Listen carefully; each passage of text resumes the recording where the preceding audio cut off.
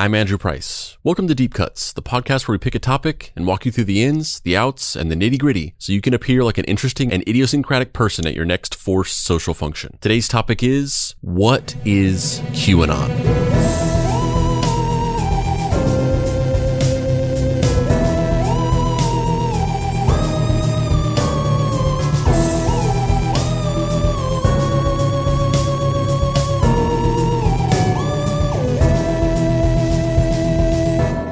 So before we get into the final stretch of the saga of QAnon, the final quarter of the story, I wanted to stop and take one last little breath before we get to that and explore a topic that is kind of the most important part of it to me, which is the idea of what is QAnon? What is its role in society? How should we interact with it? How should we react to it? And what should we do about the movement and the people that are involved with it? And are we behaving correctly and responding to this unprecedented event in the right way? And everybody wants to hear, the last part of the story, getting into 2020, into the pandemic, and all the stuff that led up to January 6th. That's the stuff that people want to hear. But to me, this is really the whole reason why I wanted to do this. And so I thought it was important to kind of take a pause from the story and explore this idea of what is QAnon? All of these questions and these labels that get thrown around and the way that people have dealt with and interacted with it in the media and on social media. And yeah, so we're going to explore that. All of these questions like, is QAnon a cult? Are the people involved with it mentally ill? Are they stupid? Should we tell them that they're in a cult? What's the right way to talk with these people online? Should we talk to them online? Should we try to argue with them? Should we try to explain things to them? These are all things that I feel like nobody has really gotten a good handle on the right way to do it or how it should be done. And I think in a lot of ways, a lot of the things that people do on a daily basis to interact with QAnon and conspiracy thought can tend to be possibly destructive, counterintuitive, or just plainly toxic. So I really wanted to get to the bottom of these questions, but instead of just, speaking from my own perspective and my own opinion on things, which I definitely have, I wanted to try to get a little bit more of an objective viewpoint of things and talk to people who, not only have a lot of experience dealing with these things directly, but also are experts and authority figures in a variety of different aspects of what QAnon is. So today we are going to talk with 6 different people who have, varying degrees of expertise in QAnon and conspiracy theory movements and destructive conspiratorial thought, and really try to get to the bottom of these questions. And hopefully by the end of it, we kind of come away with a little bit better of an understanding of what QAnon is, why it affects people the way it does, what these people that are being affected by it and, indoctrinated into it are going through, how we should interact with the movement and these people, what we could potentially do to make things better, or at the very least, how we should conduct ourselves to not make them worse. So we have Rachel Bernstein, who is a licensed marriage and family therapist. In the last few years, she's been working with families to cope with losing a member to QAnon and other destructive conspiracy movements and cults, as well as helping former members of these movements to break out of their conspiratorial mindset. She is on the advisory board for the International Cultic Studies Association and hosts the Indoctrination podcast, which we'll link in the show notes. I have been doing counseling for 30 years as of this year. My background is in education, and I still use it today for doing talks about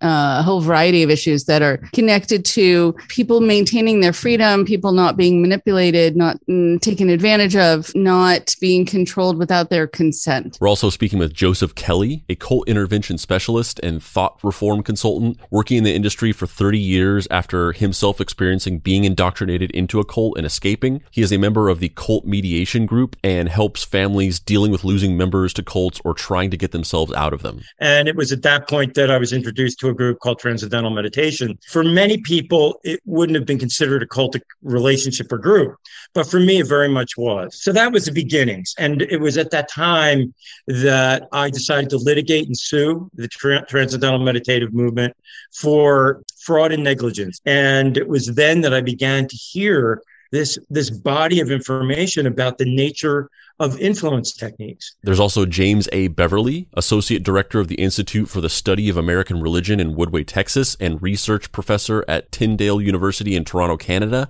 He has specialized for over 40 years in the study of world and new religions, philosophy and religion, Christian theology and philosophy, and is the author and editor of 16 books, including The QAnon Deception and The QAnon Resource Guide, both of which have been immeasurably helpful and useful in the research for this series. Well, I'm a Canadian scholar. I've studied religion topics mainly for over 40 years. And then about 5 years ago, I got interested in Donald Trump. And then that led into studying QAnon. And then writing one of the first books on it.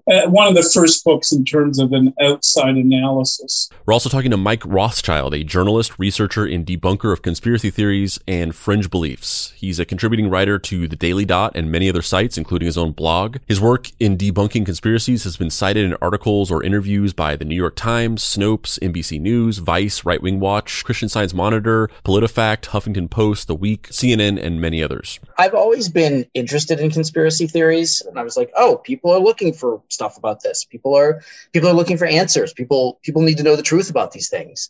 And I started really looking into QAnon in probably about January 2018. And I started to get really concerned about the potential for violence in that movement. And as it turns out, I was right to be concerned because it's an extremely violent movement. We're talking to Will Sommer, a previous guest of this QAnon series, a politics reporter for the Daily Beast and co-host of the podcast Fever Dreams. I first noticed QAnon happening in maybe the winter of 2017. So a couple months after it began. And I was just like, this is crazy.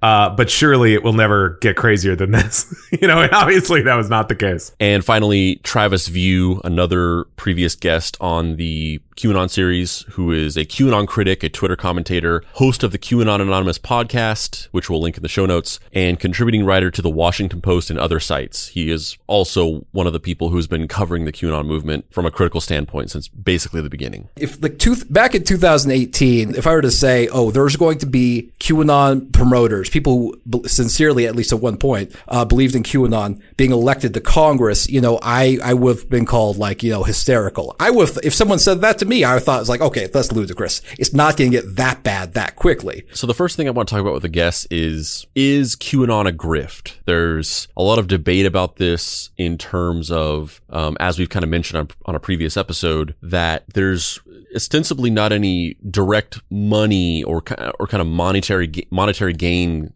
being had by the people who are behind QAnon. There are definitely these influencers that are making a lot of money off of QAnon or have in the past, selling merchandise and books and classes and things like that. But the specific people themselves that run Q, at least on the surface, don't seem to actually want anything out of it in terms of money or any kind of material gain. Obviously with a lot of the stuff we've talked about on previous episodes of like who Q could potentially be, there could be some indirect grift going on in terms of money making if one of these influencers is potentially behind Q. But, to take it at face value and say that Q is a group of people and then all of these influencers are separate people, there's no direct monetary gain going on by Q. So, is Q a grift? And why do people buy into this? Why do people believe the lies? Why do they let themselves be scammed by this misinformation campaign? And sort of what is the relationship between Q in terms of what they want out of their audience, and why does their audience resonate so majorly with this thing? It reminds me of this study that was done humorously that says tomatoes kill people. And it's because most people in their lives have had a tomato in one form or another, ketchup or tomato sauce or a tomato, and people die, but eventually. So I think that there is this sense that first people get caught up. They can do exactly as you said, that they will go to the opposite source of the one that they have decided not to trust, and they will they will go to the person who they think, or the news source they think is now the truth, because it's the opposite, not necessarily because it's the truth. And so, or because it's against the kind of truth tellers. And so that's when you have this Orwellian kind of world that we're living in now, I believe, where the fact checkers and the truth tellers are the evil ones, the ones who are part of the system are the ones who can't be trusted, but right, turn that off. The ones who are then part of something that you feel like you found on your own in this kind of renegade way are the ones that you can trust. They're the ones who really care. I think it also gives people this sense of power because there's so much about what's happening in the world, and that has been happening over the last number of years, that's made people feel powerless, that's made people feel deceived. So they will go to whomever they think are trusted sources. And usually it's the people who are equally distrustful that are the trustful sources. So, right, there isn't a lot of good analysis of the sources of information because there is kind of addictive quality to all of this. People get caught up. It's like they need their next fix, similar to a drug where you don't think, how is this going to play out in my life? And is this going to help my work and my relationships? Or is it just going to feel really good and really exciting right now to get the answer right now? And that's so much of what people are going for, to get their fix, I think, because I think it's a very energized world that we're living in terms of reactivity. And so whatever helps you maintain that level of reactivity, you think is somehow the truth and is right. But it is this informational echo chamber. And then people don't do comparative analysis because really it's not fun. I mean, the QAnon theories and other conspiratorial theories are like modern mythology. I mean, would you rather read the New York Times or something about Zeus? I mean, it's much more exciting, But yeah, well, I was curious the significance of focusing on comparing QAnon to previous financial scams and mini cults. What do you think the significance is of looking at QAnon and then kind of cross-referencing it and comparing it to some of these older things that you cover in your book, like the dinars and Nasara? Yeah, and I really wanted to focus on those because they're not quite as well known as some of the other component parts of QAnon, things like the Satanic Panic or Pizzagate, the blood libel, things like that. Those are things that a lot of people in this world really know about. But I've had a lot of people, even who work in journalism, cover these things, say that they really didn't know anything about Nasara or they didn't know anything about the dinar. So I wanted to highlight these more obscure scams that don't, they're not mentioned in QAnon, like they're not part of that whole universe, but they work the same way. They work with a guru who has, special access to secret knowledge, and they're doling it out because they want people to wake up to this thing that's about to happen. And of course you can send them money to keep their information flowing, or you can get in on whatever investment they're selling. And with QAnon, whoever was doing this really learned from this. And I don't know if they knew what these things were, but I would be shocked if they didn't. They learned that if you are promising a return on an investment and you have links to selling that investment, you're committing fraud. You are breaking the law, and the FBI or whoever is going to get you. That's how these other things fell apart. The Omega scam fell apart when 18 people got indicted. The dinar scam has seen a dozen indictments, massive busts, hundreds of millions of dollars. QAnon is different in that there's nothing inherently illegal about posting crap on a message board. And there shouldn't be. There's no law that you're breaking with that. Q doesn't really incite people directly to violence. Q never says, "Hey, this guy, go out and kill this guy." There's a lot of kind of mob speak in it, but that's not necessarily illegal. It's unethical, it's immoral, but you're not going to get the FBI knocking on your door because you're posting, cryptic riddles that don't involve anything actually happening. Yeah. And the interesting thing about that reading, the reason why I think that element of it is like really important to be a companion piece in the book, before you get into talking about QAnon full on, is I think it's really fascinating and interesting to show people Because you look back at these old schemes that are like, these are things from the 90s and the 80s and things like that. And I think a lot of people think of, because people are being introduced to the idea of these like conspiracy theories and these like these sort of grifter empires where people sell influence and ideas to people through these like weird pyramid schemes. I feel like a lot of people think of them as like new things because they're just now hearing about them. Like most people, QAnon is like the first real like conspiracy theory movement that they've heard of. And I think some people kind of maybe think about them as like this new thing that's just come up out of nowhere. Like our world is going to hell. Everything's getting worse. And maybe that's true to a certain degree, but it's really interesting to read those things as a primer and be like, oh, like these things are very similar to QAnon and they've been happening for decades. So this is not a new thing. This is like an optimization of something that's been happening for a long lineage. Yeah, it demystifies QAnon. It takes the kind of the sheen off it. It makes you feel less like, oh my God, what is going on now? Social media is ruining everything. These things existed before social media ever existed. You know, they operated with faxes. They operated on, you know, Usenet groups and bulletin board systems.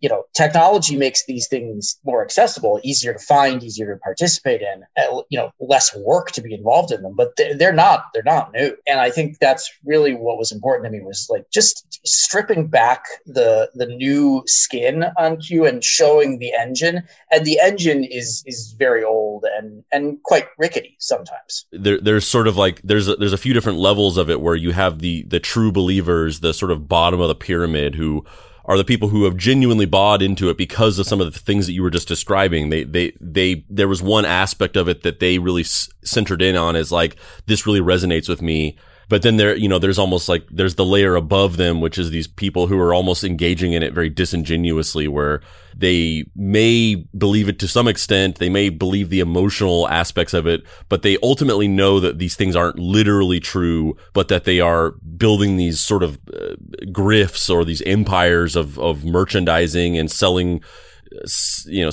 merch and selling ready to eat meals.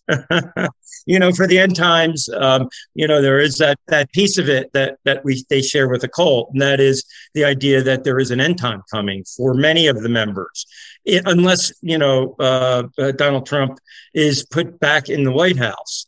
That the connection between him using this to his advantage, for I think many of the people who are on the right, who see the political gulf as being essential to their establishment and growth in the political sphere. While they cynically do not believe in the assertions of Q, they do see that this is effective at gelling a group together and maintaining a connection where they otherwise wouldn't have the ideology or the charisma themselves to keep those people connected into a force. So they can use Q, and yet they may not themselves be true believers. But their followers, the members who are voting for them, are true believers in Q. So you have both things going on. You have, Marjorie Taylor Greene, and then you have, just somebody who's not willing to say, well, some of, like Trump, well, they're against pedophiles. It's like he throws that out. Well, who isn't? It's like everyone's against child being abused. At least everyone that I know who's a decent human being. So Q came up with nothing unique there. It's who's the perpetrator of this organized crime, and being a part of the in-group. During pandemic, you were, you were staying in, you were focused on yourself and what was going on behind the screen. You didn't need to know who they were personally and shake their hand in order to trust them. You began to trust those people who were giving you comfort in a time of discomfort in our nation. So there's a lot that was going on there, and it allowed people to pick up a lot of these ideas, I think, and hold on to them. So fragments, some people, were able to shake it off and walk away when Trump was not elected. There's those groups that are part of the big steel community, the big lie community, and that whole issue.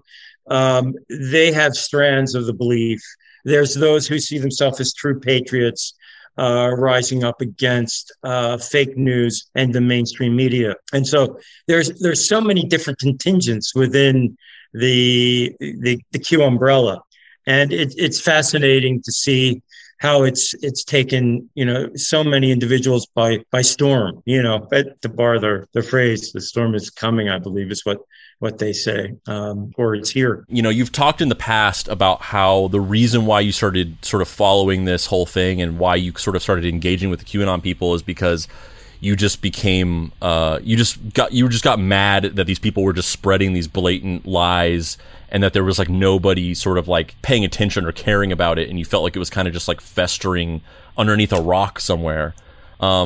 So that all being said, this thing has been going on for like 3 or 4 years now, since 2017, and you've been following it for a long time. How in that time from then till now, how has your thinking and approach towards QAnon and the followers, changed and shifted over the years? What I think I suppose the big change was that I lost a lot of hope that this kind of phenomenon would be sort of stymied by the powers that be. Because my fantasy when I was first sort of researching it in 2018 was that people with a great deal of influence, like politicians, like people who own social media companies, like psychologists, like academics, people who could actually perhaps have an influence over the bizarre beliefs that were festering online, would take action.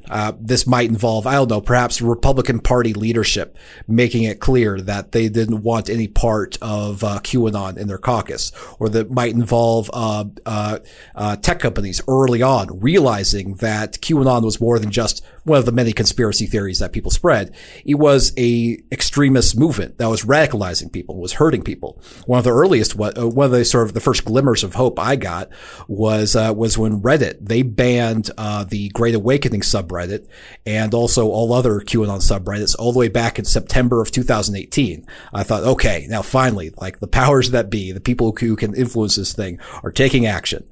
What I kind of realized is that actually the people who had that kind of influence weren't really that interested.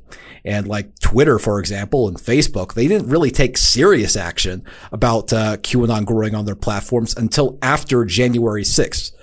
And, the Republican Party, they pushed back a little bit on QAnon.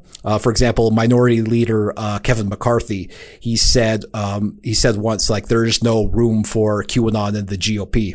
He later, however, claimed that he had no idea what QAnon is. And of course, we have Marjorie Taylor Greene, a QAnon promoting member of Congress. At least at one point, she was promoting QAnon, which was absolutely unthinkable in 2018. Each individual who's coming in connection with the ideas of Q and QAnon comes at it from a little bit of a different point of view, in that if there are 1 million followers of the Q philosophy, there are a million different QAnons. So you're experiencing, what is it that impacts you? The idea of the pedophiles, the Democrats being, secret members of a pedophile ring that grabs children and even, eats them, drinks their blood, which harkens back to a trope that goes back to the late 1700s, having to do with the Jews and the protocols of the Elders of Zion, which the blood libel and dipping the matzah into the blood of Christian children. Well, they haven't gone there because we have mixed cultures that are approaching Q, yet the template is pretty much the same, and we see these templates repeating themselves over and over again. Weekly or monthly in the QAnon world. The latest baker, they call them bakers, the folks who are taking the crumbs of Q and forming them into digestible bread for the masses. So this is like the middle management, who some of them are making great money because they've drawn so many followers to their YouTube and various websites, and they're selling product. They're selling merch. They're selling supplements. So it's become a business for many of them. And I think even if they did want to back out because they know what they're spouting is not true, this is their means of income now. they're dependent upon it. So for certain individuals, I think it's a financial situation that they stay with the ideas of Q. One thing I tell people is that most of us have to depend on authorities for what we believe, and we don't really absolutely know item X, Y, or Z. For example, I've read more than most people alive about the November 3rd election, but I wouldn't go in print to say what I absolutely know to be true. I mean, when somebody tells me that the images from the computer will show election fraud, I hardly know what that means. What do I know about pocket captures? You know, I've got pockets in my pants, but I didn't know my computer had them. Yeah, well, I mean, that's really kind of that's really the crux of it, or the heart of it, is like, it's, you know, any human being, especially in our modern age, where with the abundance of information that we're exposed to in these just, you know, fast drips all around us at all times, it would be physically impossible for you to become an expert on every single thing that you kind of need to believe or trust. You know, it'd be physically impossible. So, you know, by the very nature of society, especially now, we kind of have to trust in authority figures and kind of take their word for it that certain things are real or true or not. There are certain things that we will, you know, by the very nature of our own particular interests and areas of focus, we will have more expertise at and do more digging, and not the like fake do your research digging, but like real research and real, you know, investigative discovery. But for a lot of things, like why the sky is blue, like I'm not going to become an expert on light refraction just to believe that the sky is blue because of the reasons that they say. I'm just going to kind of believe the people that are experts. And the real sort of problem here, I think, is the way that people have eroded the concept of trust in authority figures, where it's not about whether or not things are true or not. It's about attacking the concept of trusting experts on things and undermining the entire concept of believing somebody at face value because of the training that they've gone through and the experience that they've had. Well, you know, anytime something becomes controversial, things then can't get decided by appealing to authority because the other side don't believe it. The great example of that is the debate now about whether you should get vaccinated. So it's divided into two camps, and people go with their different authorities. And the same in QAnon. The Q teachers would lead anybody to suspect mainstream government, mainstream science. So that's what makes American society right now so tense and so divided. You got competing worlds about absolutely huge realities, like who is the president of the United States, or should you get the vaccine? So things are a mess, and I don't think there's an easy way out.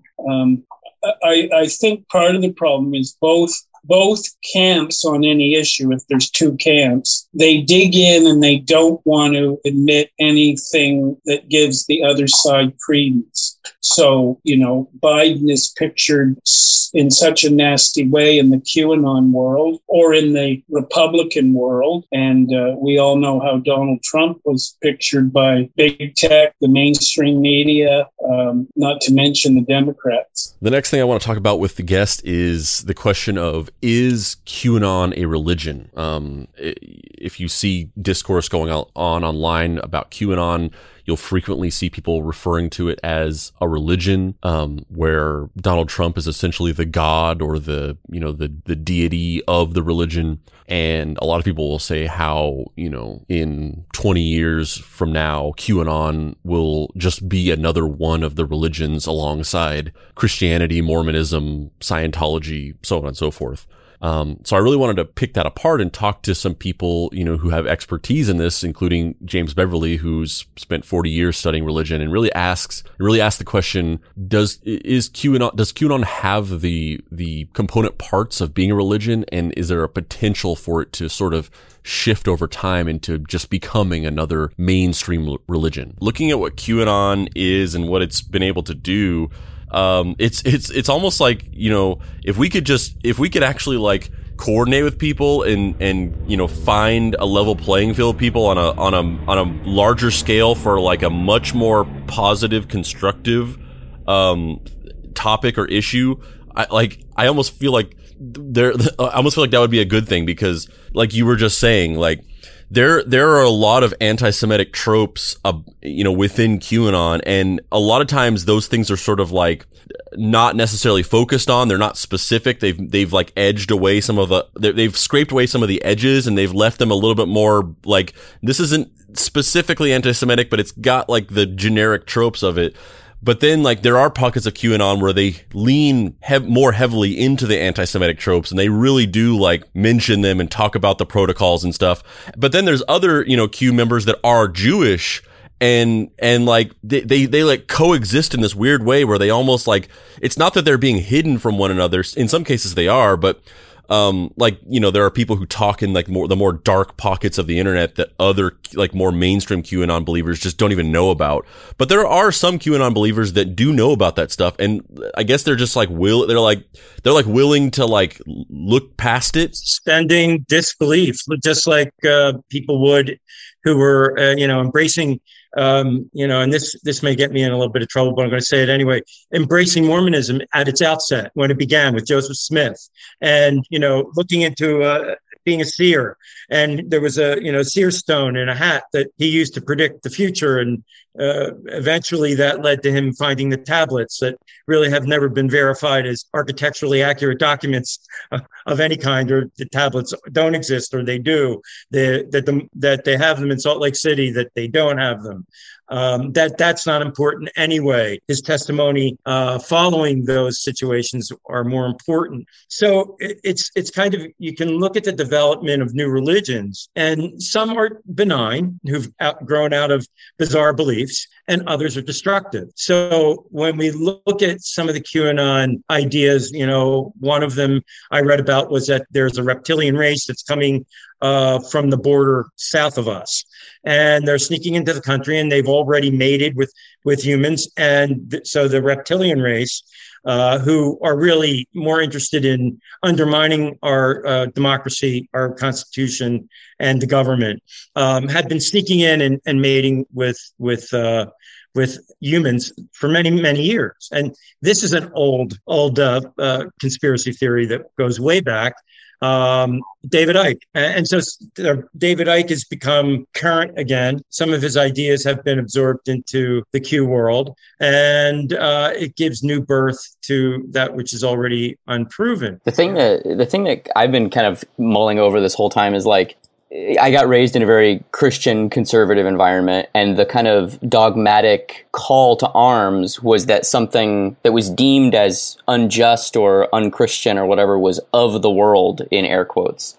And I see that same mentality in a lot of QAnon believers, where it's kind of like we have our little fiefdom, and then it's us and it's just very basic, you know, ones and zeros, us versus them mentality. But the religious dogma just filters down everywhere. That idea of the world, in that there is the rest of everyone is wrong, and we, the sacred flock, have the answer. And even the things that don't make sense to us are a part of that greater plan, like the idea of blind faith, where it's hardwired into the religion that it's not going to make sense. So when you do come up against things like children with leukemia, it's like, well, it's all part of the plan. It's like, it's so one-to-one how religion and you know, these, what I experienced, I'm not saying all religions are this way, although low-key all religions are this way. You know, what I experienced was very dogmatic and very pressurized. What is that meme on TikTok? For legal reasons, this is a joke, or whatever.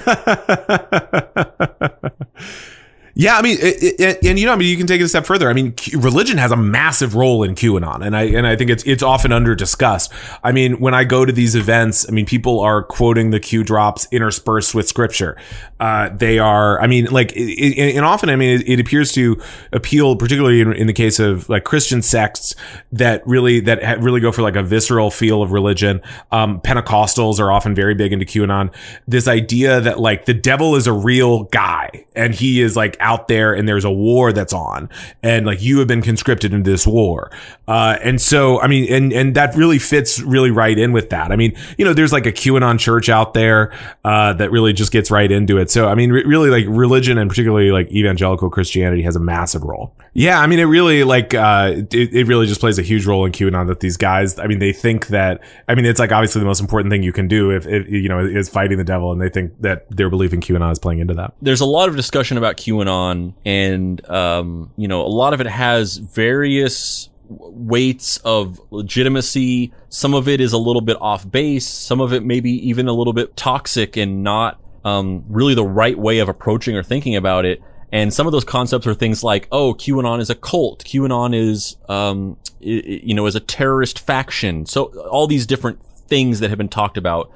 And what I have wanted to do with some of these interviews and some of the research I've done is try to get a more balanced and objective viewpoint on how accurate some of these things are, or what percentage of these things are true or possible. And one of those things, which I would be interested in talking to you about, is this idea that QAnon is a religion or has the potential to become a religion.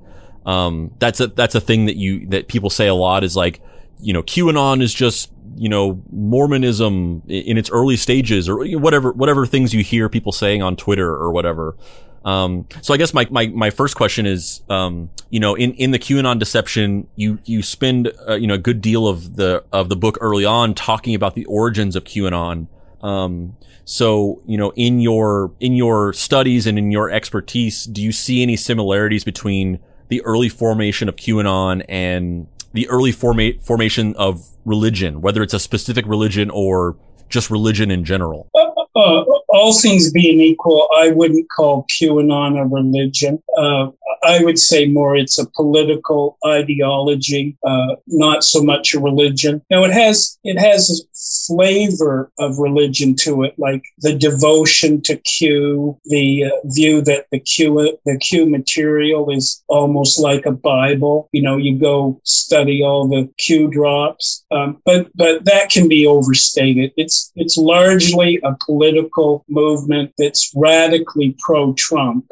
If you wanted to use the word cult about it, I would only think that applies if you want to talk about Trump is a cult leader and he has a cult following. But again, you don't mean religion there, because Trump professes to be a Christian, but his motif, his modus operandi is political and social, not religious. So I don't think the religion angle with QAnon is that helpful.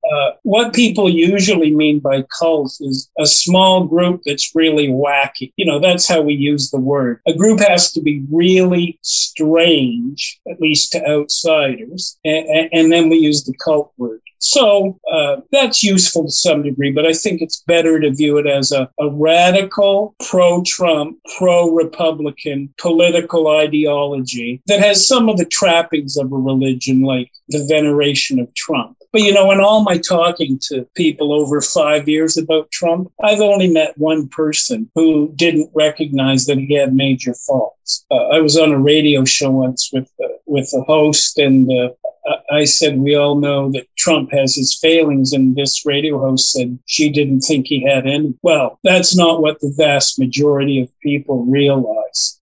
Well, in fact, I just read Cliff Sims' book, Team of Vipers, about his 500 days working for Trump. One thing I liked about the book is he was an equal opportunity guy. He criticized Trump where it was relevant and true, and he praised him where he deserved it. And he did the same thing with media or with Republican and Democrat leaders. So I don't want to go the religion angle that much, unless you include QAnon as part of the Trump cult. One of my friends, Steve Hassan, he wrote a book called The Cult of Trump, where he argued that, the obvious, Trump is a cult leader and his followers are culty. Yeah, I mean, you kind of hit the nail on kind of the head that I was expecting you to. Because that's really, you know, I want to investigate it and talk to people and get their perceptions and their perspectives. I don't want to load the conversation too much, but in my time researching this, that's basically what I've kind of hit upon, is that a lot of these ways that we refer to it are not necessarily helpful. They can come from very emotional places of like getting in a fight with somebody on the internet that's into QAnon and calling them a cult member, or, saying that QAnon is just a new religion where Trump is God or whatever. But that they're not from an analytical standpoint, they're not accurate, and they're not necessarily the most constructive way forward in dealing with QAnon. Right. Well, calling people names doesn't usually help reconciliation or settle issues. So do you think that given time and maybe some like contextual removal from the creation of it, that it could turn into a religion? That's a great question. I definitely think it could sort of be like an expansion pack onto evangelical Christianity. Yeah, so you can play Star Fox 64. Yeah, exactly. It's the DLC. I mean, it's the you hear from these pastors who, even very conservative ones, who say that it's just sort of like infiltrated, like they call it a heresy, in that just suddenly people will be saying, mentioning underground military bases like in QAnon, or these pedophile cabals and stuff, and they're like, why is this, how is this in my church now? And so I think in that way it's kind of been tacked onto what we'd recognize as religion. What do you think draws people to QAnon so strongly that they'll give up relationships with family members, they'll lose their jobs, they'll become isolated, they'll have no friends or family? What draws people to it so strongly? I wish I had one answer for you. And I think it is, again, getting back to that individual, that, there a lot of the people who have been exposed to these ideas had tendencies toward extremist thought, or something was stimulated in them that might have been dormant, and yet it gave an opportunity to realize those goals. Or those feelings of alienation. I mean, in that sense, the people who we've been talking to, there have been letdowns in their life in some way. Some have had trouble with government agencies reviewing their books and found them to be, questionable. Some have been, we're out in California and began to be sick of the woke culture. They were center left, and they became right as a result of their response to the woke culture. Now, that reactionary position, it's not anyone's fault that people don't just become, lose their job and begin to smoke pot all the time and get involved with Q because somebody says something that they're not woke enough. There's no excuse in that. But some people, that's been their reason. So it's so individual. And, there's a housewife who's become, absorbed in the ideas, and a woman who was for the last 40 years a doctor, a medical doctor, who's now anti-vax and embracing Q ideologies. So how does that happen, and why does it happen, and how long will it last? To some extent, it'll last as long as it's useful.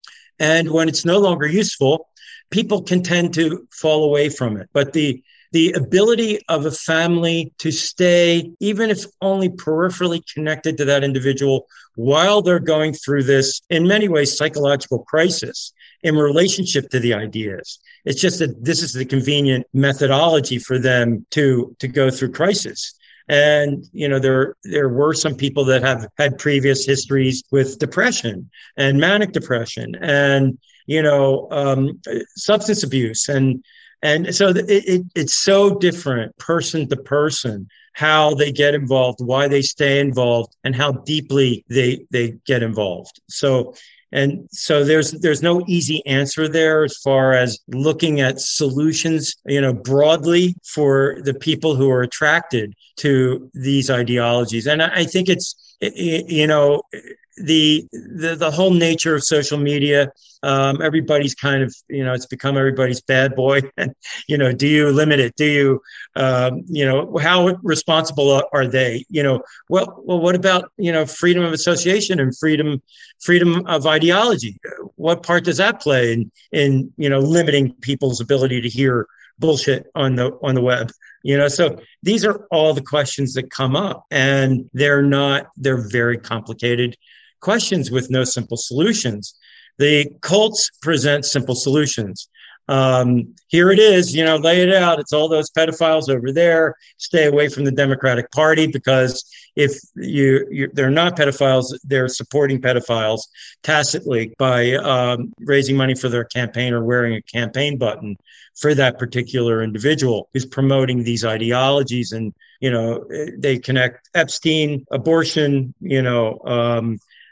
Q drops, crumbs. It all gets swept up into that same wave of thinking.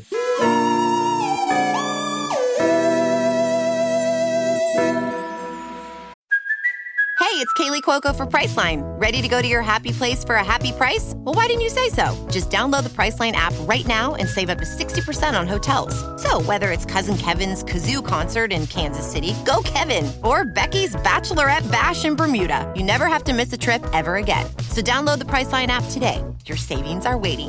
Go to your happy place for a happy price.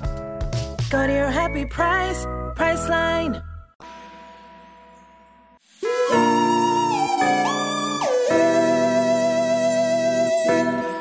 And the next thing to discuss with the guest is really the big question, the most important question of this entire topic, which is QAnon a cult? And the reason why I think this is so important is because, number one, I just think that's an important thing to discuss, whether or not it is a cult or not. But also, it seems to be the main thing that is used in the discourse and the discussion about QAnon, and a lot of things in general. I think in modern discourse on social media, primarily, we have taken to this sort of dynamic where if you disagree with somebody, the thing that we tend to say to people is that they're in a cult.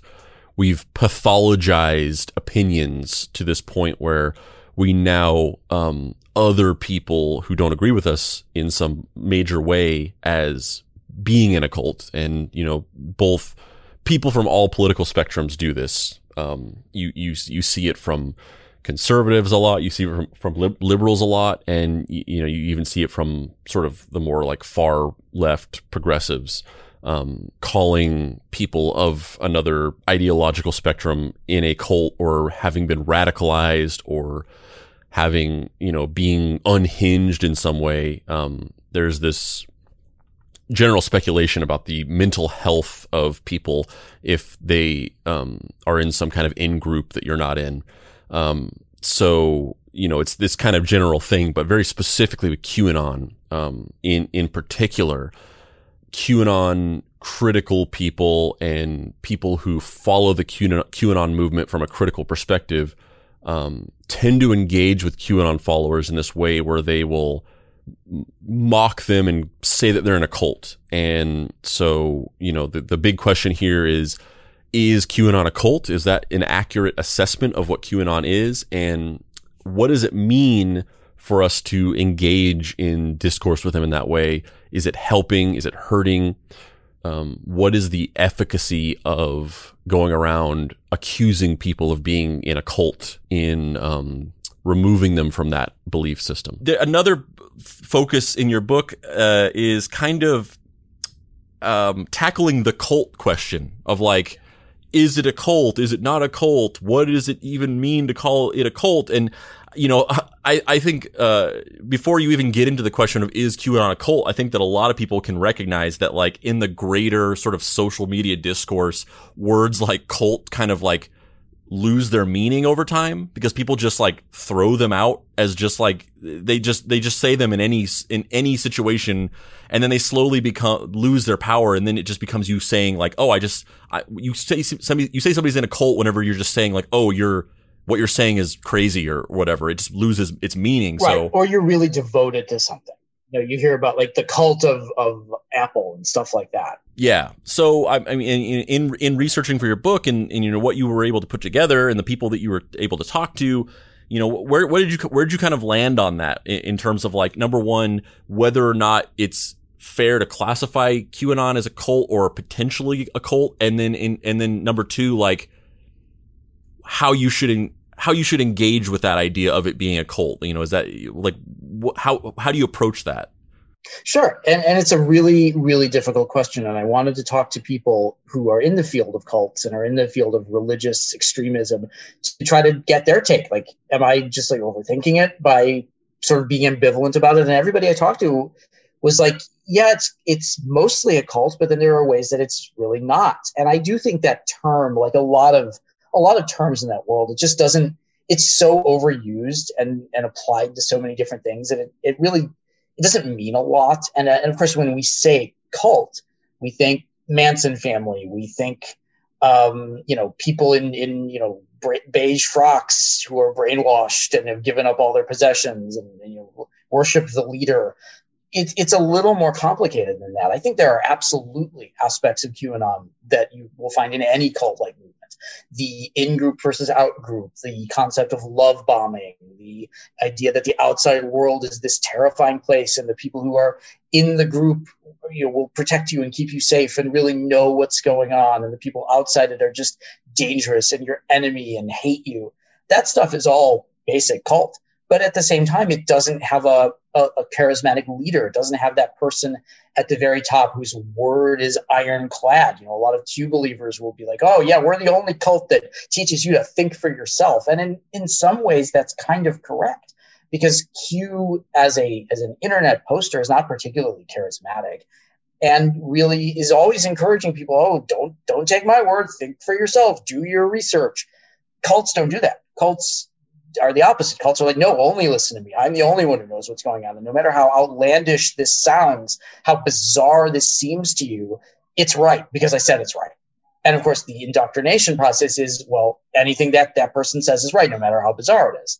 So it's very cult-like in a lot of aspects, but I think there are aspects of it that is not really a cult. I mean, if you want to call it a cult, I don't think you're wrong, but I don't know if you are exactly right either. Do you think there's any value in making that comparison at all? Or is it just kind of like an apples and oranges thing that people have just kind of latched onto because it's an easy insult? I think it's the thing that people have really latched onto. And it's hard to argue about it because if you look at it, it really looks like a cult. I mean, it really seems like that. And it is in a lot of ways. So it's one of those things where you're kind of arguing about a definition rather than really talking about the parts of QAnon that are really important, which is why are people into this? What problem does this solve for its believers? I think, arguing about whether it's a cult or not, whether it's a psyop or not, whether it's an alternate reality game or not, at that point, you're really just sort of arguing what the dictionary definition is. And a lot of people who come to QAnon through those particular worlds, cult expertise, alternate reality games, military intelligence, whatever, they look at it through that lens. And I think Q is so complicated that it's not any one thing. And of course, that makes it much harder to define. And things that are hard to define are hard to talk about. Do you consider QAnon a cult or have the potential to become a cult? If not, why? And what is problematic about labeling it as a cult, if that's the case? I think people have cultic relationships with ideas that you can have, people who are convert to Catholicism, and then within the Catholic Church, there are cults that are destructive and take over people's lives. We see what developed, in these last 30 years as people came out and said they were sexually abused within the church structure. Yet, I have family members who are still adherents, believe in the church, and feel that, they're against what's happened, and they're encouraged that things are appearing to be cleaned up.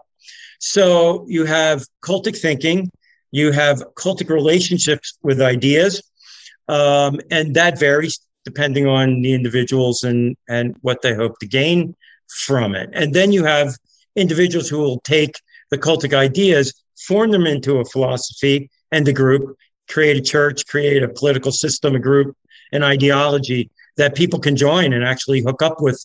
And they usually, the leadership then becomes benefited by that connection as you connect more folks.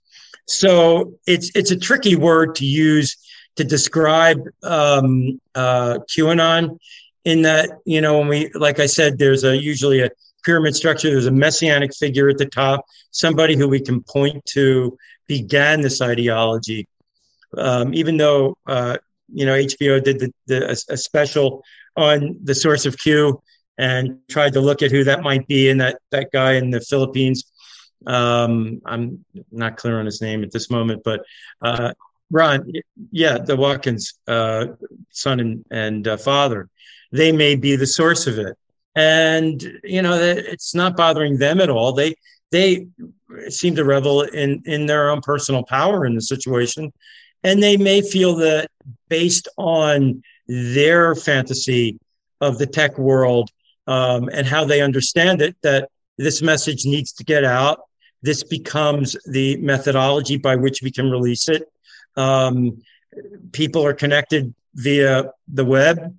Let's take advantage of the web, and we can sit back and have power and influence. And, people don't even need to look at our personal lives, and that we pick up prostitutes, and that we're not necessarily living a moral, upstanding lifestyle by the standards of, by the way, I'm not judging these people. I'm saying by the standards of many people who consider that to be problematic, who are followers of Q. So it's really, when you violate the standards of the believer, when it becomes real that the guru is having, relations with followers against his proclamations that this is wrong. So when you see the hypocrisy rising up within that leadership, you can point to it. You can see it. You can have people from the inner circle of that teacher come out and say, "Hey, you guys, this is not what's going on there. This is dangerous. He's lying to you, or she's lying to you." And with Q, it's we play games. We're gamers ultimately. We're joking.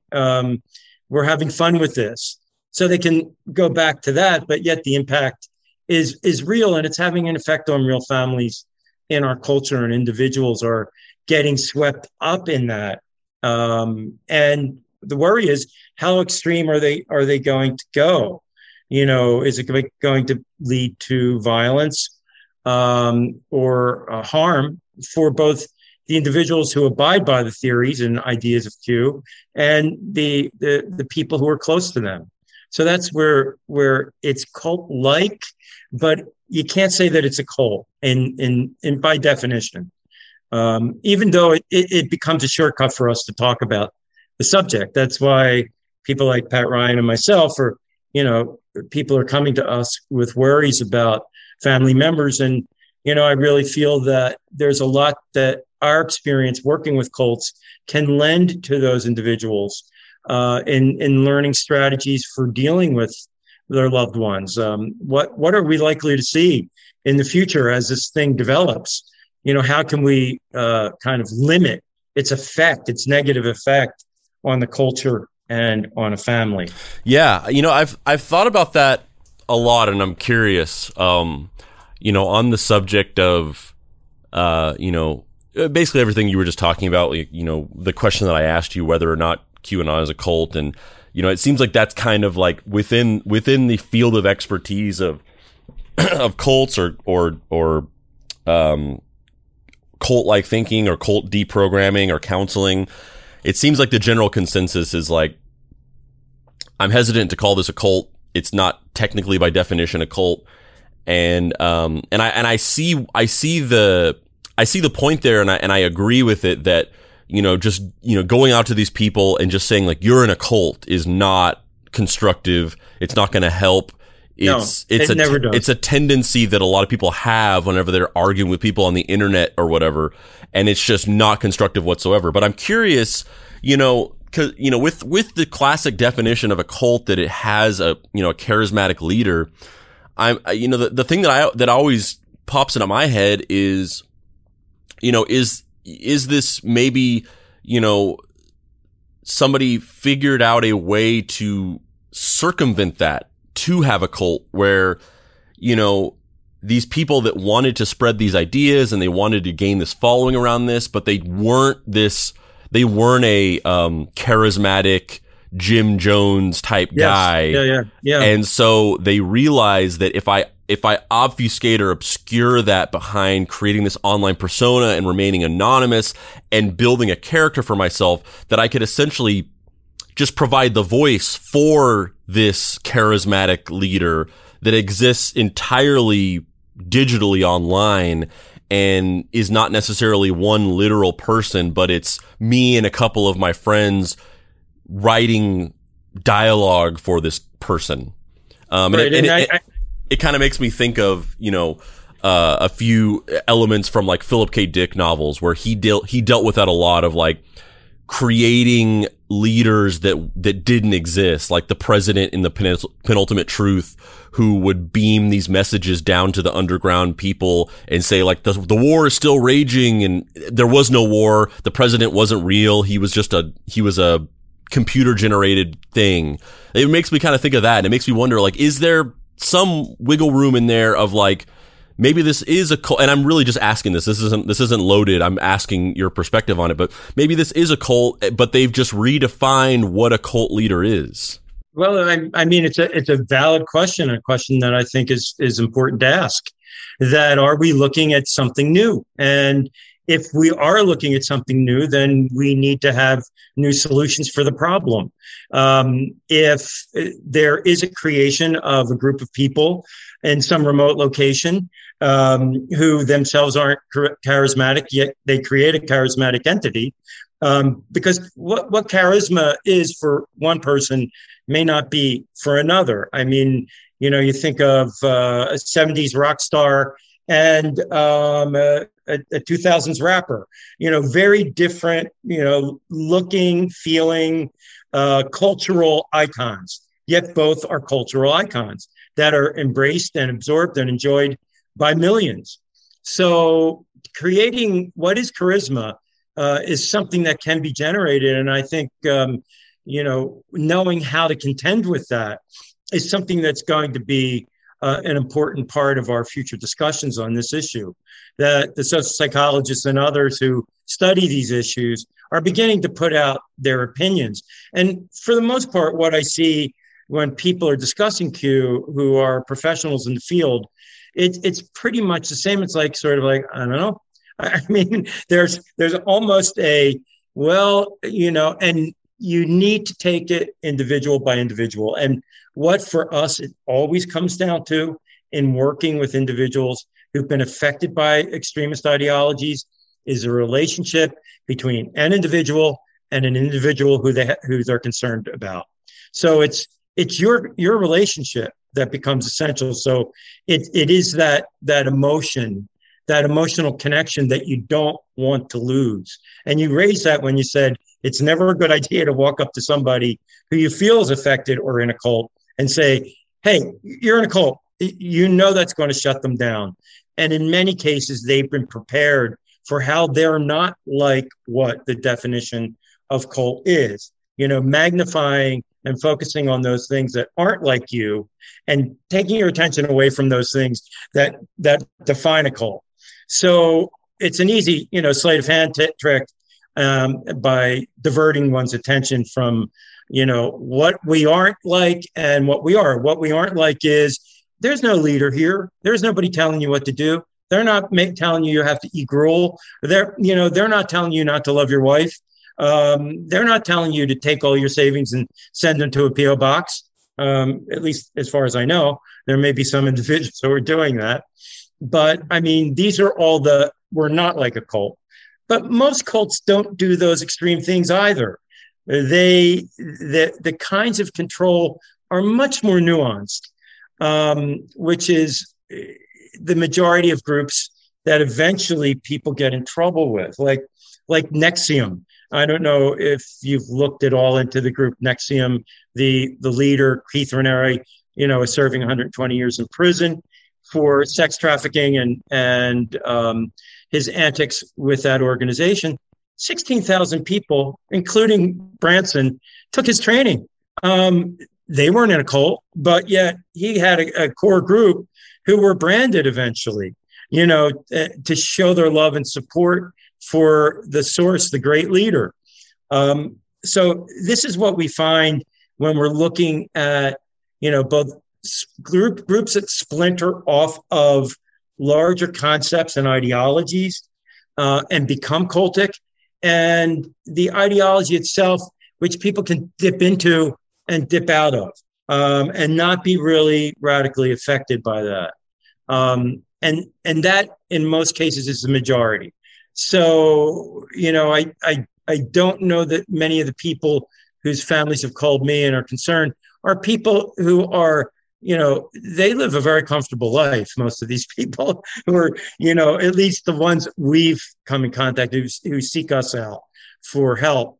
The followers are, they're living a cushy middle-class American existence, but this has become their cause, and they feel like now that the kids are grown and, or I'm an empty nester, or, I need to make a difference in the world before I go. These are the people that are attracted to the philosophy, but they already, most of them, but not all, have a politically right-leaning, at least in the beginning they did. But now we're seeing where the anti-vax movement, leftists and progressives and New Agers who, didn't trust government to begin with and followed certain channelers and spirit guides in the 70s, 80s, and 90s. These ideas are coming to the fore in Q as well. I think QAnon, obviously it's been one of the first really mainstream examples of conspiratorial thinking and cult-like thinking. Well, maybe not cult-like thinking, but definitely conspiratorial thinking. Like, I feel like this is the first time that a lot of people have been introduced to these sort of like conspiracy theory movements that was presented to them in a serious way, that wasn't just like, oh, these crazy people who think that there was a second shooter for JFK. Like, that exists in a different mind space of like, there's some wackos out there that think this. But this was presented for the first time, I think, in popular consciousness as like this real thing that's scary, and, things are happening because of that. So I think because of that, a lot of people really think that this is like a brave new world. This is like, the world has changed. This is an example of how we've gone downhill, or whatever it is. So I guess my first question in this sort of line of thinking is, exactly how true is that in experience? Exactly how unique is QAnon, or is it, similar to, is it similar to a lot of cults and conspiracy movements that have come in the past that just might have, we just don't know about because the internet didn't exist, or people just weren't paying attention? Well, I think there were various movements that existed. I mean, there were so many various end times movements that existed previous to QAnon. And QAnon doesn't necessarily see itself as an end times movement. It tries to be, for some people, an activist movement, where we need to take action. And I see that in some of the families who've called me, where their loved ones have become active, attacking school boards in their local communities, going after Black history, and the connection between, children feeling bad and the fact that the races are a lot better off than they would have been had we, not gone through. We did the Emancipation Proclamation. That should be enough. That systemic racism doesn't exist. And so they go before a school board, and their philosophy is tied to the QAnon philosophy.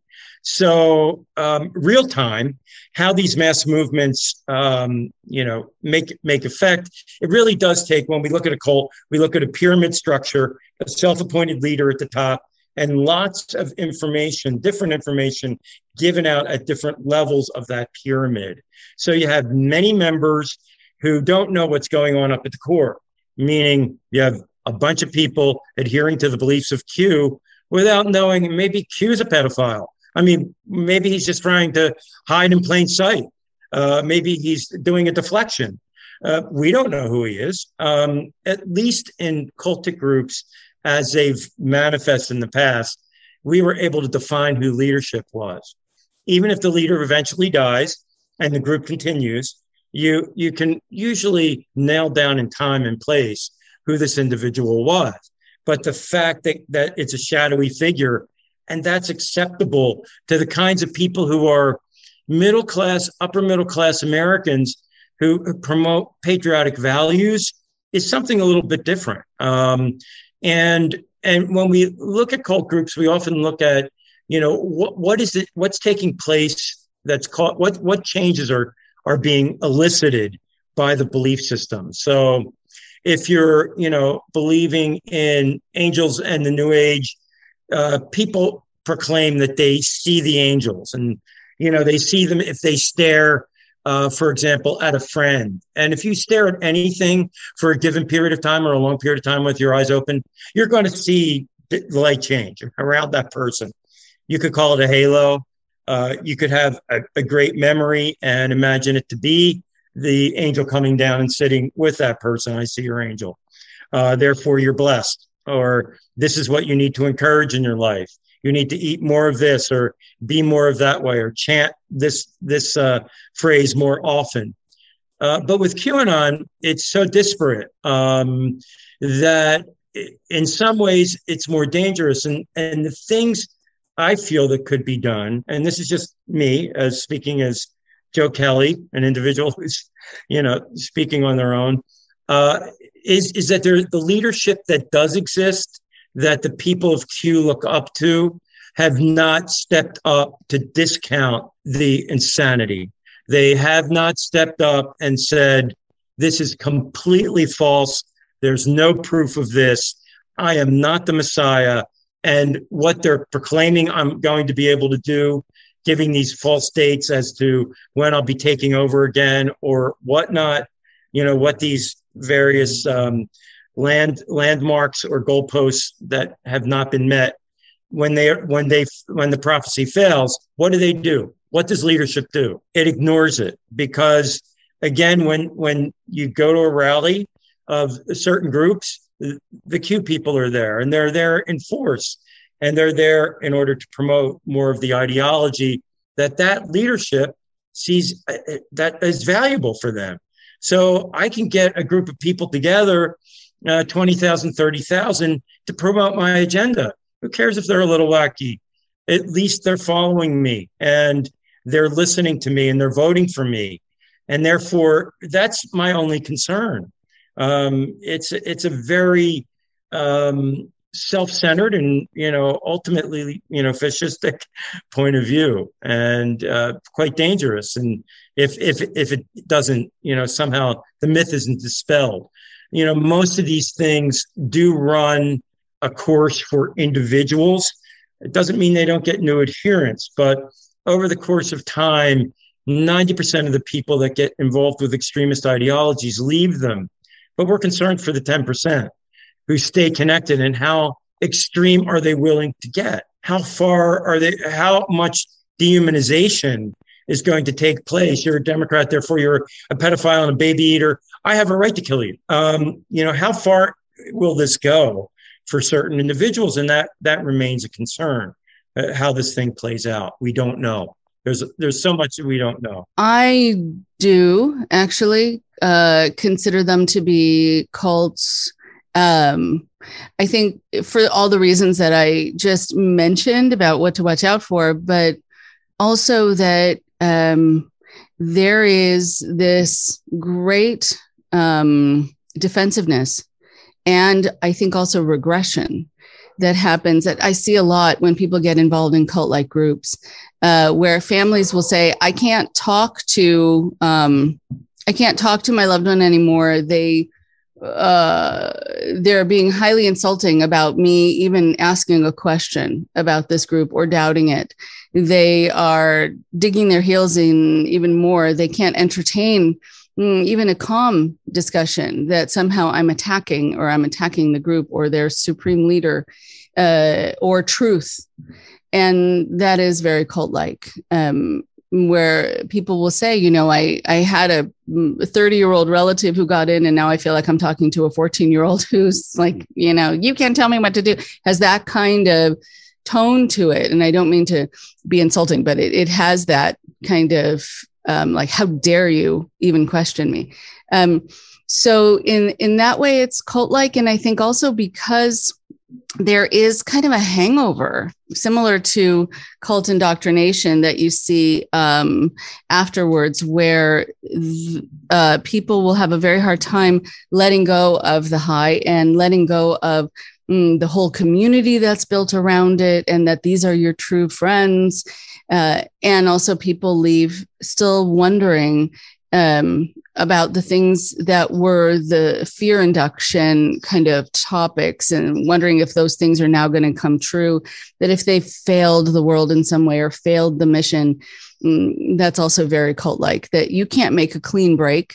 They kind of make sure of it emotionally that you can't make a clean break. Yeah, just to inject a little bit of my opinion into this for a second, the thing that I've found interesting is, with a lot of the discussion, and it's stuff I've read, but it's also people that we've interviewed, with some of the people who argue, that QAnon is not a cult, or couldn't necessarily be considered a cult.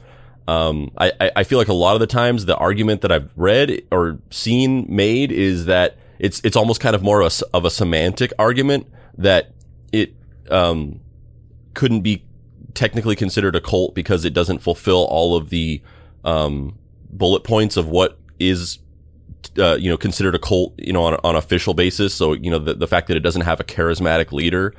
And the thing that I've found interesting about that, the thing that to me sticks out to me as like kind of weird about that argument, is that QAnon doesn't technically have a charismatic leader in the traditional sense that you think of when you think about a cult. But couldn't that just mean that these people who have engineered and orchestrated this have sort of figured out a way around that aspect of it? Because you're looking at this at an attempted objectively, you have a bunch of these people who are not charismatic. They are not leadership types. They are these sort of like internet message board, possibly teenagers who want to have this sort of like online power and sway over people, but they are not somebody who could go out and like start proselytizing to crowds. They don't have that charismatic manipulative power.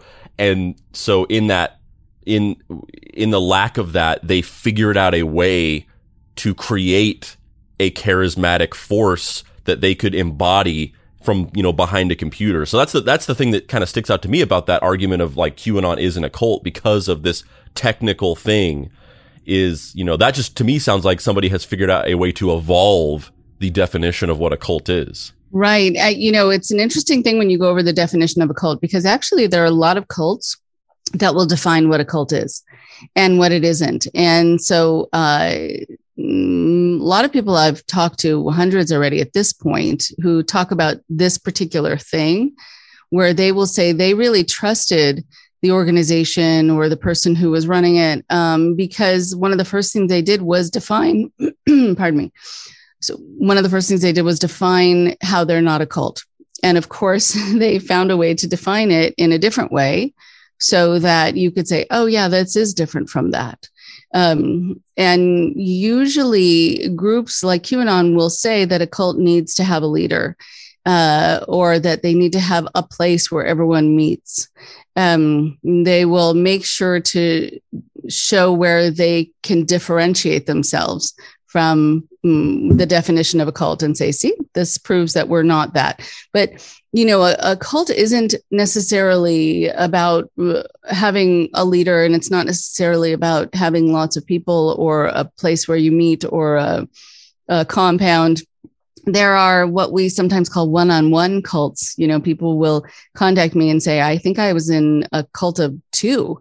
I had lost myself. And so oftentimes they're with people who are delusional or people who are malignant narcissists, where they really lose their own sense of self and become kind of the emotional servant for somebody else, and lose track of reality, and join someone else's reality who is very good at manipulating. But with QAnon, to not get so mired, I think, in the definition of if it's a cult or not, because they'll argue the points about how we might define it. It is still interesting, I think, to talk about the leadership being different. And so if there is a leader, and there usually is, it's just that the leader didn't show themselves, for a while. But that actually adds to the mystique, because when you don't see the wizard, you can deify him or her or whoever it is, and assume then they're something that they might not be, because you need for them to be. And so it actually can make them much more powerful and have sort of much more mystical, kind of a mystical aura or grandiosity or perfection to them, wondering if they're somehow superhuman in some way because you've never seen them. And then when they give out their missives and their coded, undecipherable at times messages, which is actually very cult-like, a lot of cult leaders don't make sense. And it's actually quite crazy making. And people will be left with this sort of word salad and think, I have to decipher this. And you'll also be told, if you don't understand it, it's because you're not trying hard enough, or you haven't come to enough meetings or enough services or donated enough money. And you're not opening your heart and your mind to this, but it is really that it doesn't make sense. People only upon leaving a cult who look over the teachings will say, actually, I tortured myself and I let myself be tortured for years trying to decipher these things. And now that I look at it, it actually doesn't make sense, and maybe on purpose to drive people crazy. But because then you have this deification of this person who is Q, whatever they send out, no matter if it makes sense or not, you put it together like it's the Dead Sea Scrolls. It has this utmost importance, and you think it's somehow going to change the world. Yeah, there's that video that has just been passed around on the internet for a long time, long before the court trials or the arrests or whatever, but of the Nexium guy sitting down talking to Allison Mack, and he's talking to her. And he said, the video is like 4 minutes long or whatever it is. And for like 3 minutes or so, he just speaks literal gibberish. Mm-hmm. Like the things he's saying do not have meaning. And then she starts crying. Uh-huh. Like what he said, it literally is just gibberish. I find that so fascinating and deeply disturbing. Right. I remember one time, every once in a while, someone will alert me to a particular group. And if it's sort of in the area that I'm living in, I'll go to check it out. And if they ask for your name and address right away, I'll give them whatever name and address pops into my head. It's usually whatever movie I happen to see. Because really they shouldn't have access to my information. And it's actually a good lesson for people moving forward, that just because someone asks you a question doesn't mean you have to answer it. So just good in life, period. But I've sat there and seen the same thing where the leader will get up, or a sub leader, someone who is a kind of a group head, will get up and talk about things being like, well, what was the latest one that I heard? We are dancing in the listening for possibility. Okay. So everyone started clapping. And I thought, wow, that's not English. But it moved everyone in the room because of the way it was said, and because they had been taught that if they didn't get it, they were going to be called on the carpet. Anyone who wasn't cheering and didn't seem excited was then kind of pointed to. Looks like you're not getting it. Looks like you're not really here with us with this. And so people don't want to be the only one in the room to not get it. So this is a reassuring message for anyone who goes into situations like this, where you think you're the only one who is not getting it because you're not cheering. You're just the only one not faking it. Most of the people in the room have no idea what that person said either, but they have learned, they've been there long enough to know they're going to be called on the carpet unless they pretend that they got it. So you're never the only one in the room who doesn't understand. Is there sort of like a best practices list of early signs or red flags that the organization that you're in might be a cult, or that or like an extremist conspiratorial movement, or that a friend might be in a cult? Are there like a list of kind of like red flags or signs that you want to look out for? Yes. So there are a number of them. So I think that it's good to watch out, first of all, to see if it says that it is the truth, that there is no other truth. It is the only way. It is the right way. You have this with some Bible-based groups. You have this with some multi-level marketing groups that tell you this is the only way to be able to really make your riches and be able to pay your bills. But it's also true if you get involved in anything that says, thank goodness you found us, because there isn't anything else that's going to help you in the same way, or that has its finger on the pulse of the answers to everything, and we are your only way. That's when you want to find the door. The other thing is that you can also get answers to everything that you've ever questioned. And it tells you it's the source of all of your answers. The dichotomy there, though, is that they won't answer your questions about the group.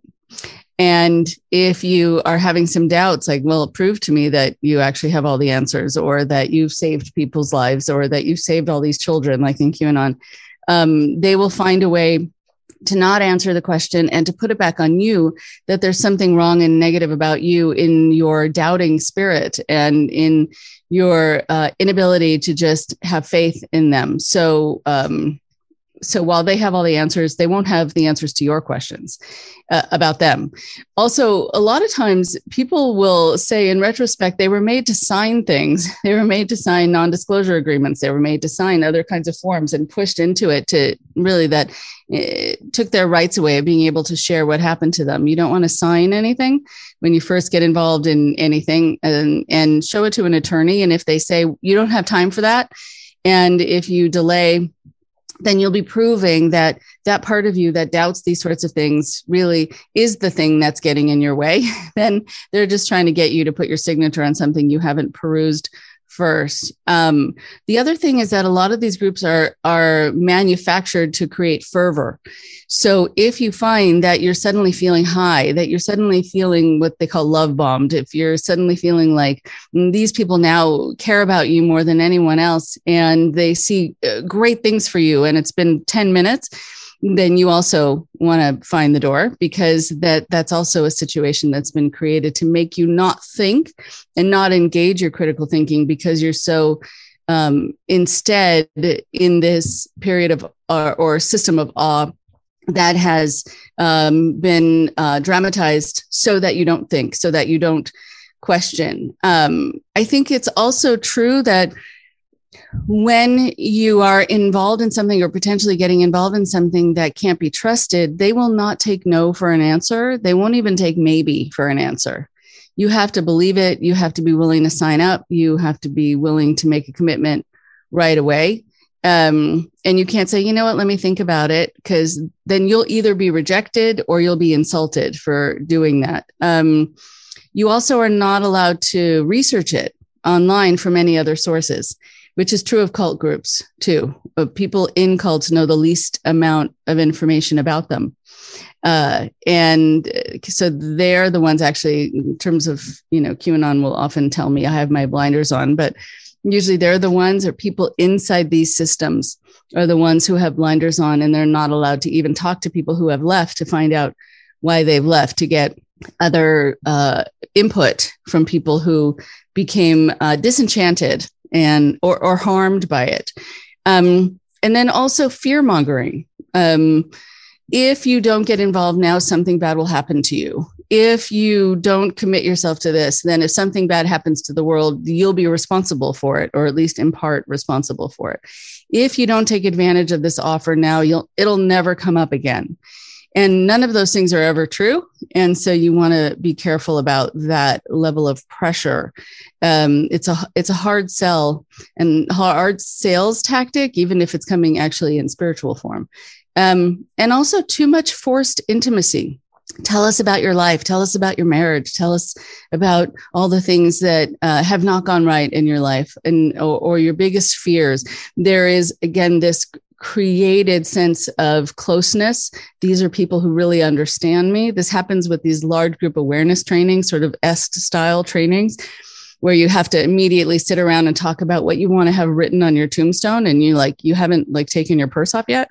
And I think also there's secrecy that's encouraged, where they will say, listen, while you will be expected to tell us everything, you really shouldn't share this with other people on the outside, because they won't understand and they'll try to take it away from you. And that's the way these groups continue doing things that they shouldn't for a long time, because they stay in the shadows and they get your participation in keeping them in the shadows. And they also have their own language, suddenly a different kind of lingo that they speak that might be English, but it sounds a little different.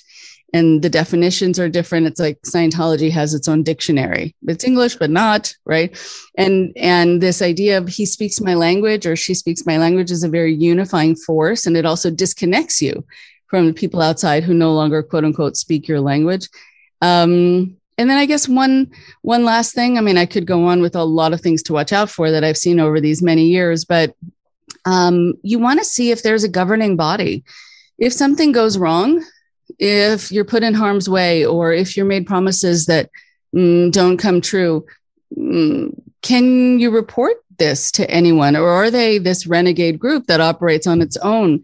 There are a lot of people who have come to me, and I know this might be controversial, but a lot of people come to me who have been in 12-step programs where something has really gone awry based on who was there at the time. It's not to say all 12-step is bad, but if something bad happens, there's nobody to go to complain about it, to protect yourself. And so if this is an organization that is part of a larger organization that has like an ethics board or a human resources department, then you're a lot safer. But if it's just some person in their garage who started this or online or thought that they were the Messiah, and they don't operate under the auspices of anything else, then you are completely at their mercy.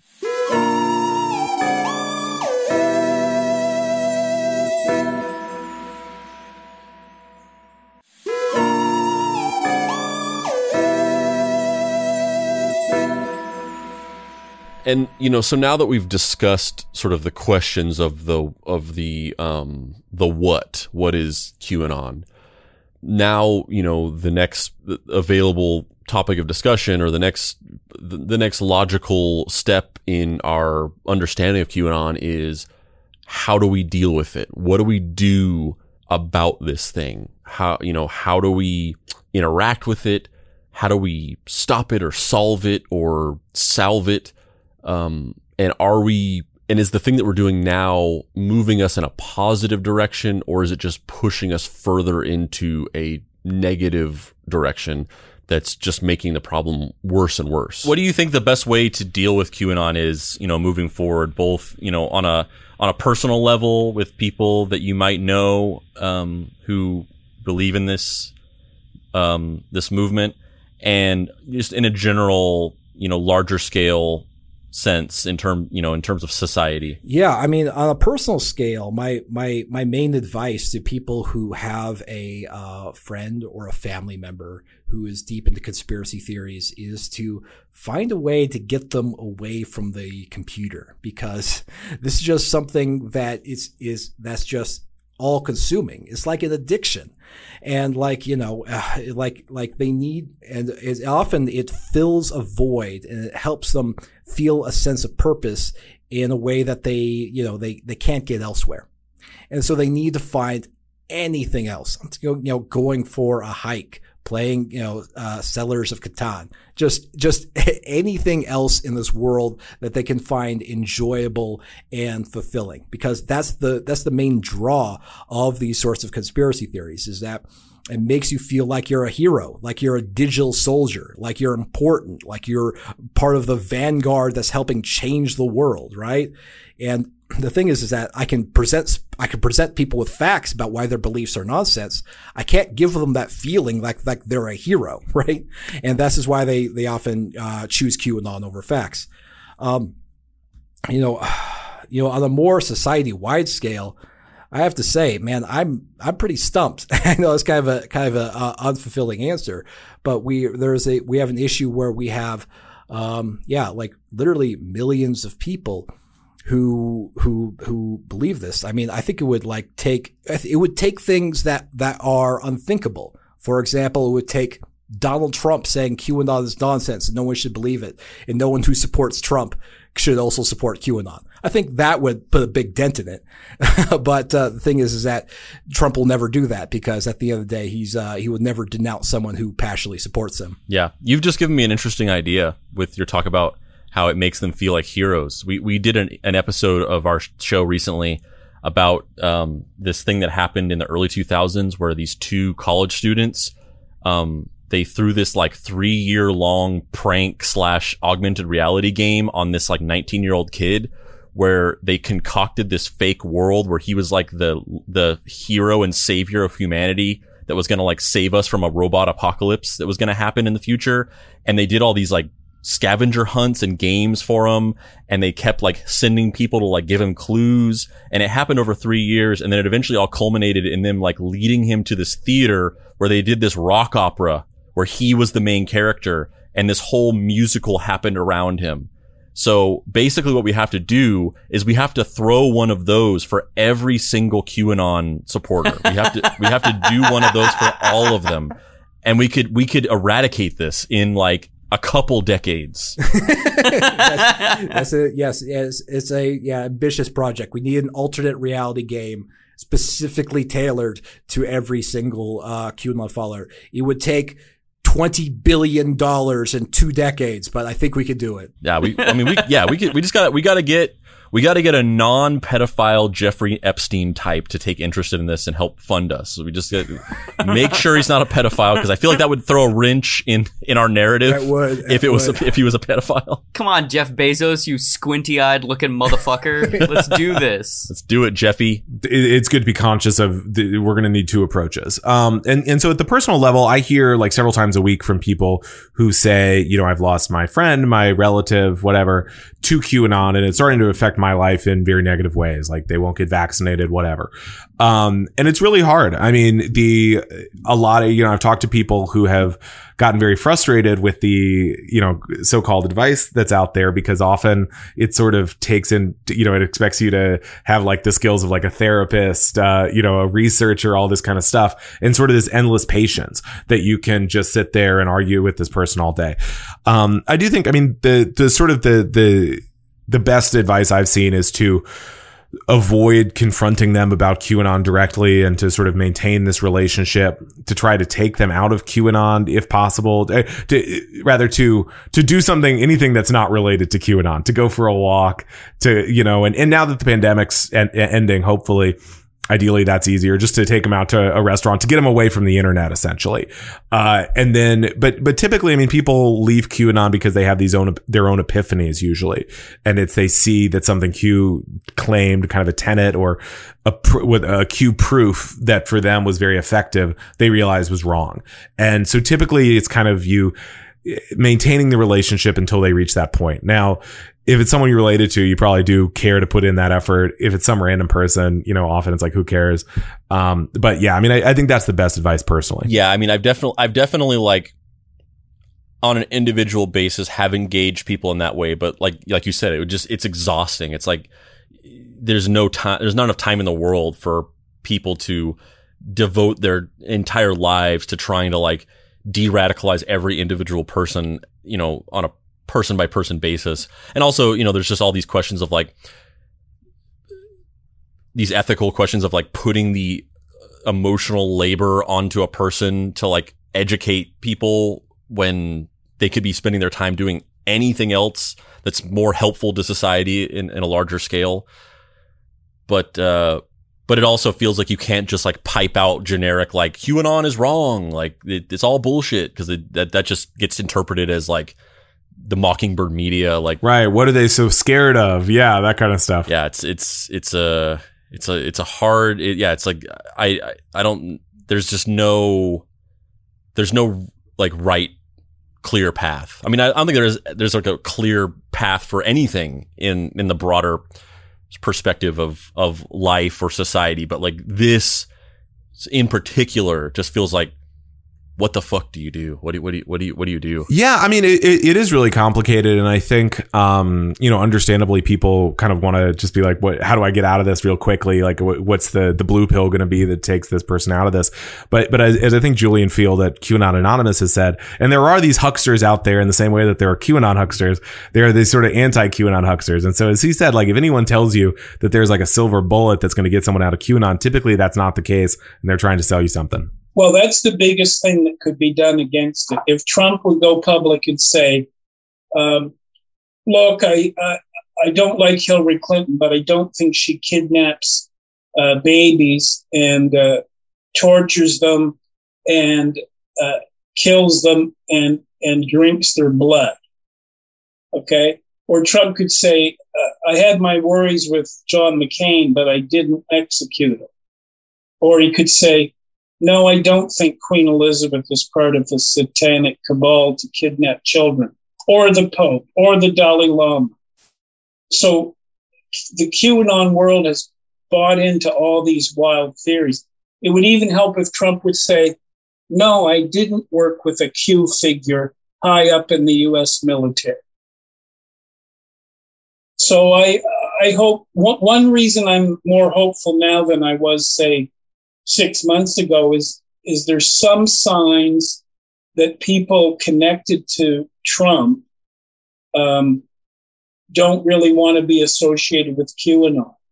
So at one of the big Trump rallies recently, they told people not to have Q flags or give signs that they're into Q. Yeah.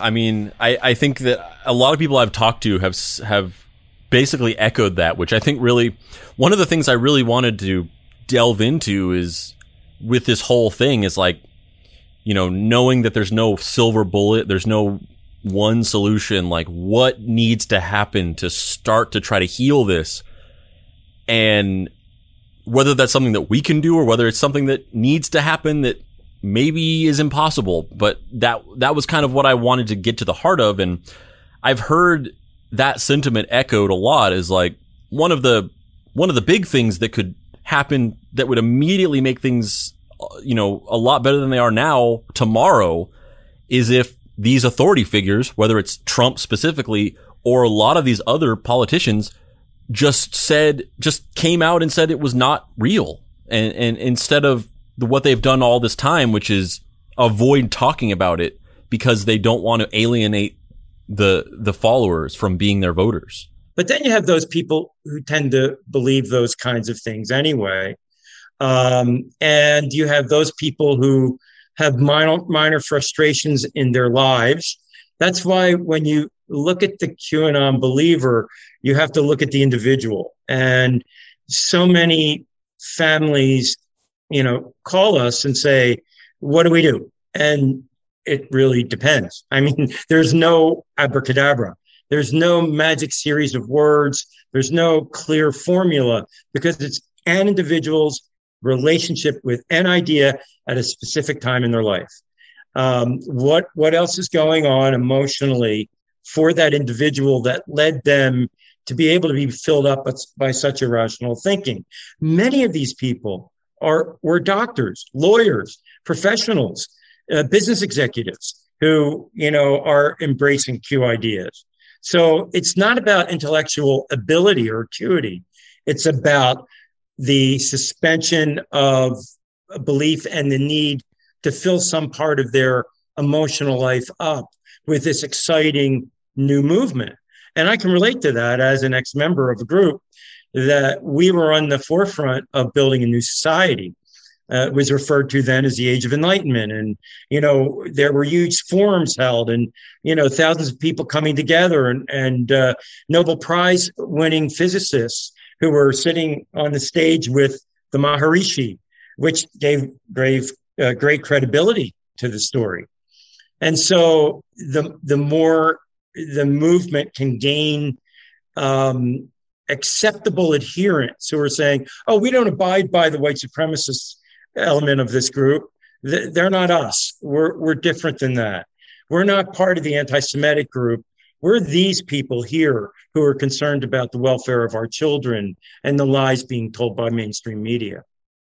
So finding that truth and building their argument by appearing to be mainstream within an extremist ideology has been effective at keeping and maintaining some sense of connection to these ideas, even though you're going to meet, like you said, you'll meet people who are dominionist Christians who believe that, God has granted Christians dominion, over the earth.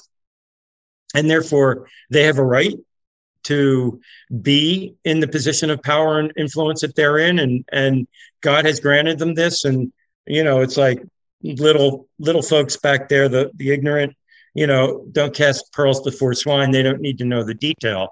So we're just going to keep that from them, but we're going to forge ahead and use whatever means is necessary, whatever vehicle is helpful for us to further our political agenda and bring a more Christian America to the fore.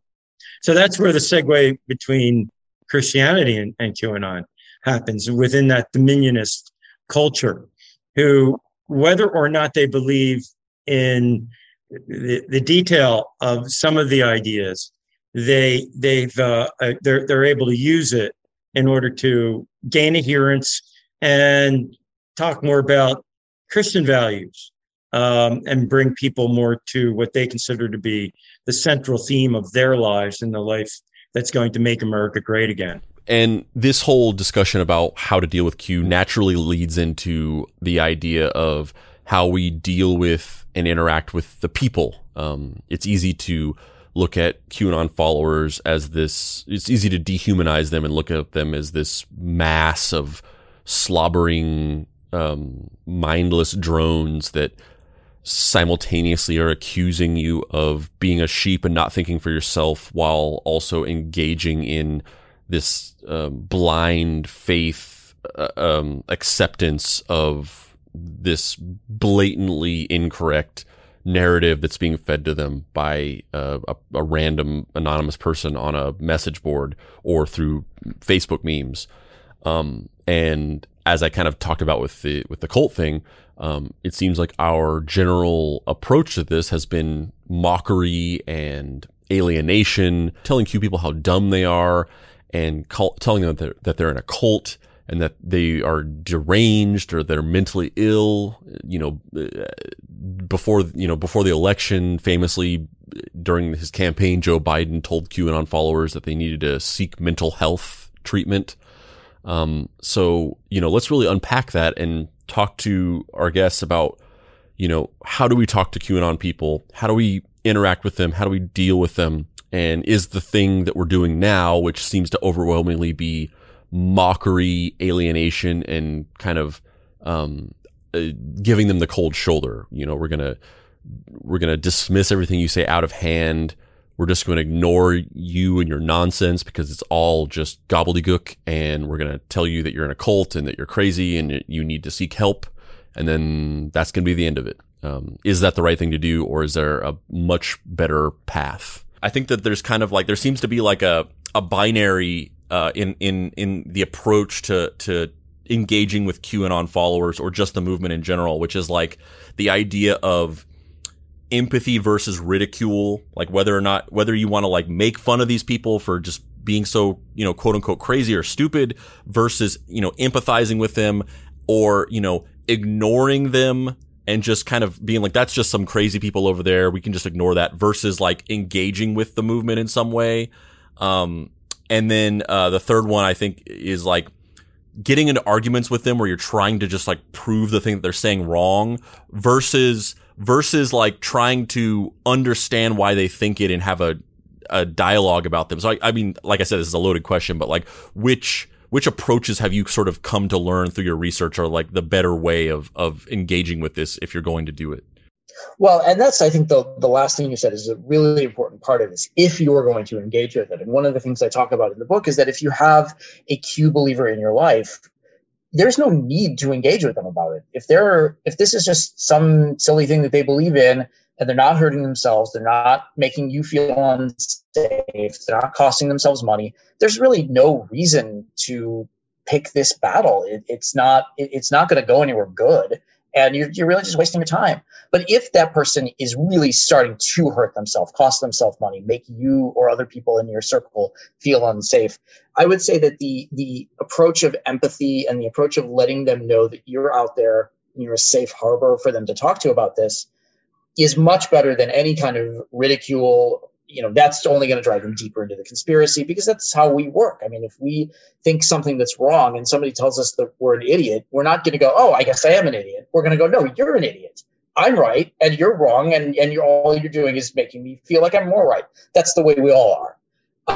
Debunking or debating or fact checking your way out of QAnon is just a fool's game that is never, ever going to work. And it really doesn't work with conspiracy theories in general, because there's always something else they can pull out. There's always some other, there's always some other theory or some other piece of information that what about this? What about that? What about this guy who said this? And you can knock those down, but at some point you're just tired of it. You don't want to do it anymore. And you stop and they declare victory, and then you've accomplished nothing. And again, just wasted your time.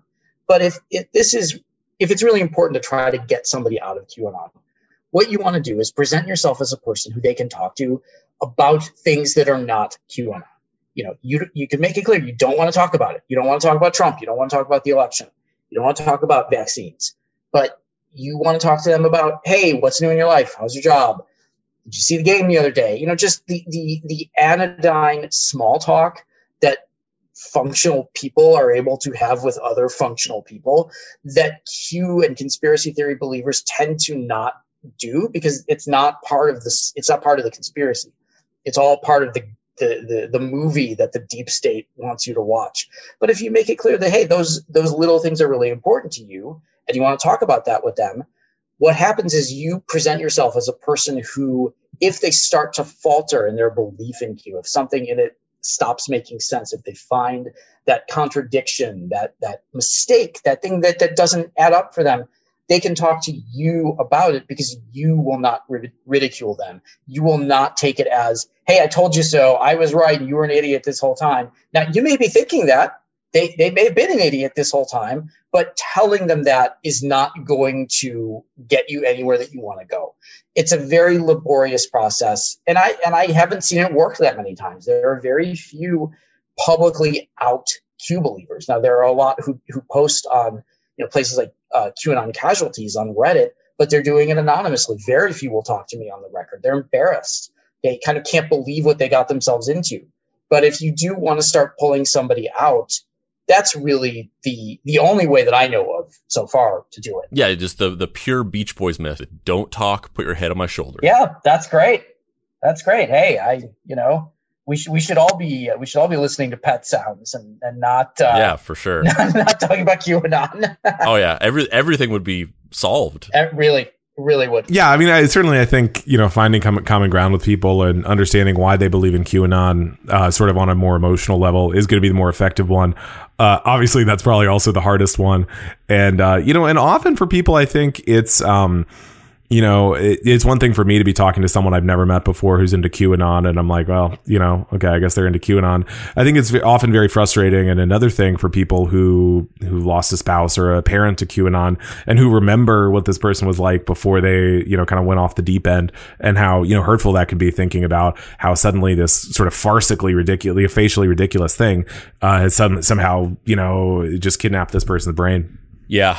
I feel like I've spent the better part of the last couple of years sort of going down the alternate route where I'm just like, if I can just fucking prove to this person that they're wrong, then they'll get it.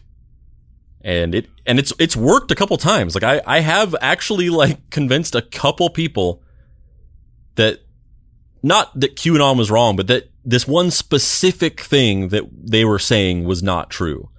But the hits to misses, it just doesn't feel like it works out in the end. It's a great question because a lot of people, when they come to me to talk about a loved one who's involved in a group, they will say, it's sort of after the fact, they'll say, I think I blew it. I think I said the wrong thing because I seem to make them more angry, or I seem to make them cut off from me or become more secretive and see me as the enemy. The truth is that most people don't do it the wrong way. They do it sort of the natural way, but here these situations dictate a different way of intervening. And that's why it's good to get some guidance. You don't want to fall into a trap that's been set by the person who is running a particular movement. And conspiratorial thinkers will often be taught in this black and white way that anyone who doesn't see what you see is stupid. Anyone who is against you getting involved in this also doesn't really care about you, doesn't care about the world, doesn't care about your safety or their safety, doesn't really love you. It gets taken to that degree. And so it's important then to not come out fighting and to not say, I know more than you do about this group and you need to stop it. So if you can say instead, there is something that you've gotten involved in that I just might not understand. So give me a chance to understand it. Let's have some conversations where you teach me about what you're learning. And also in that, what you'll get is why it's important to them, what it gives them. If it makes them feel special, if it makes them feel less lonely, they'll reveal sometimes what was true for them emotionally that made this speak to them.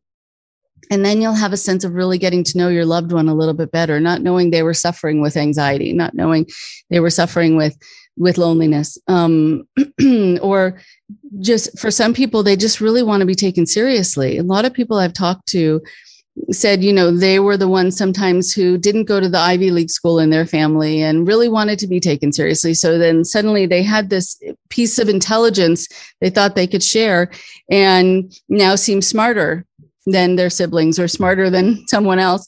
And only come to find that it was dismissed or they were being laughed at or criticized.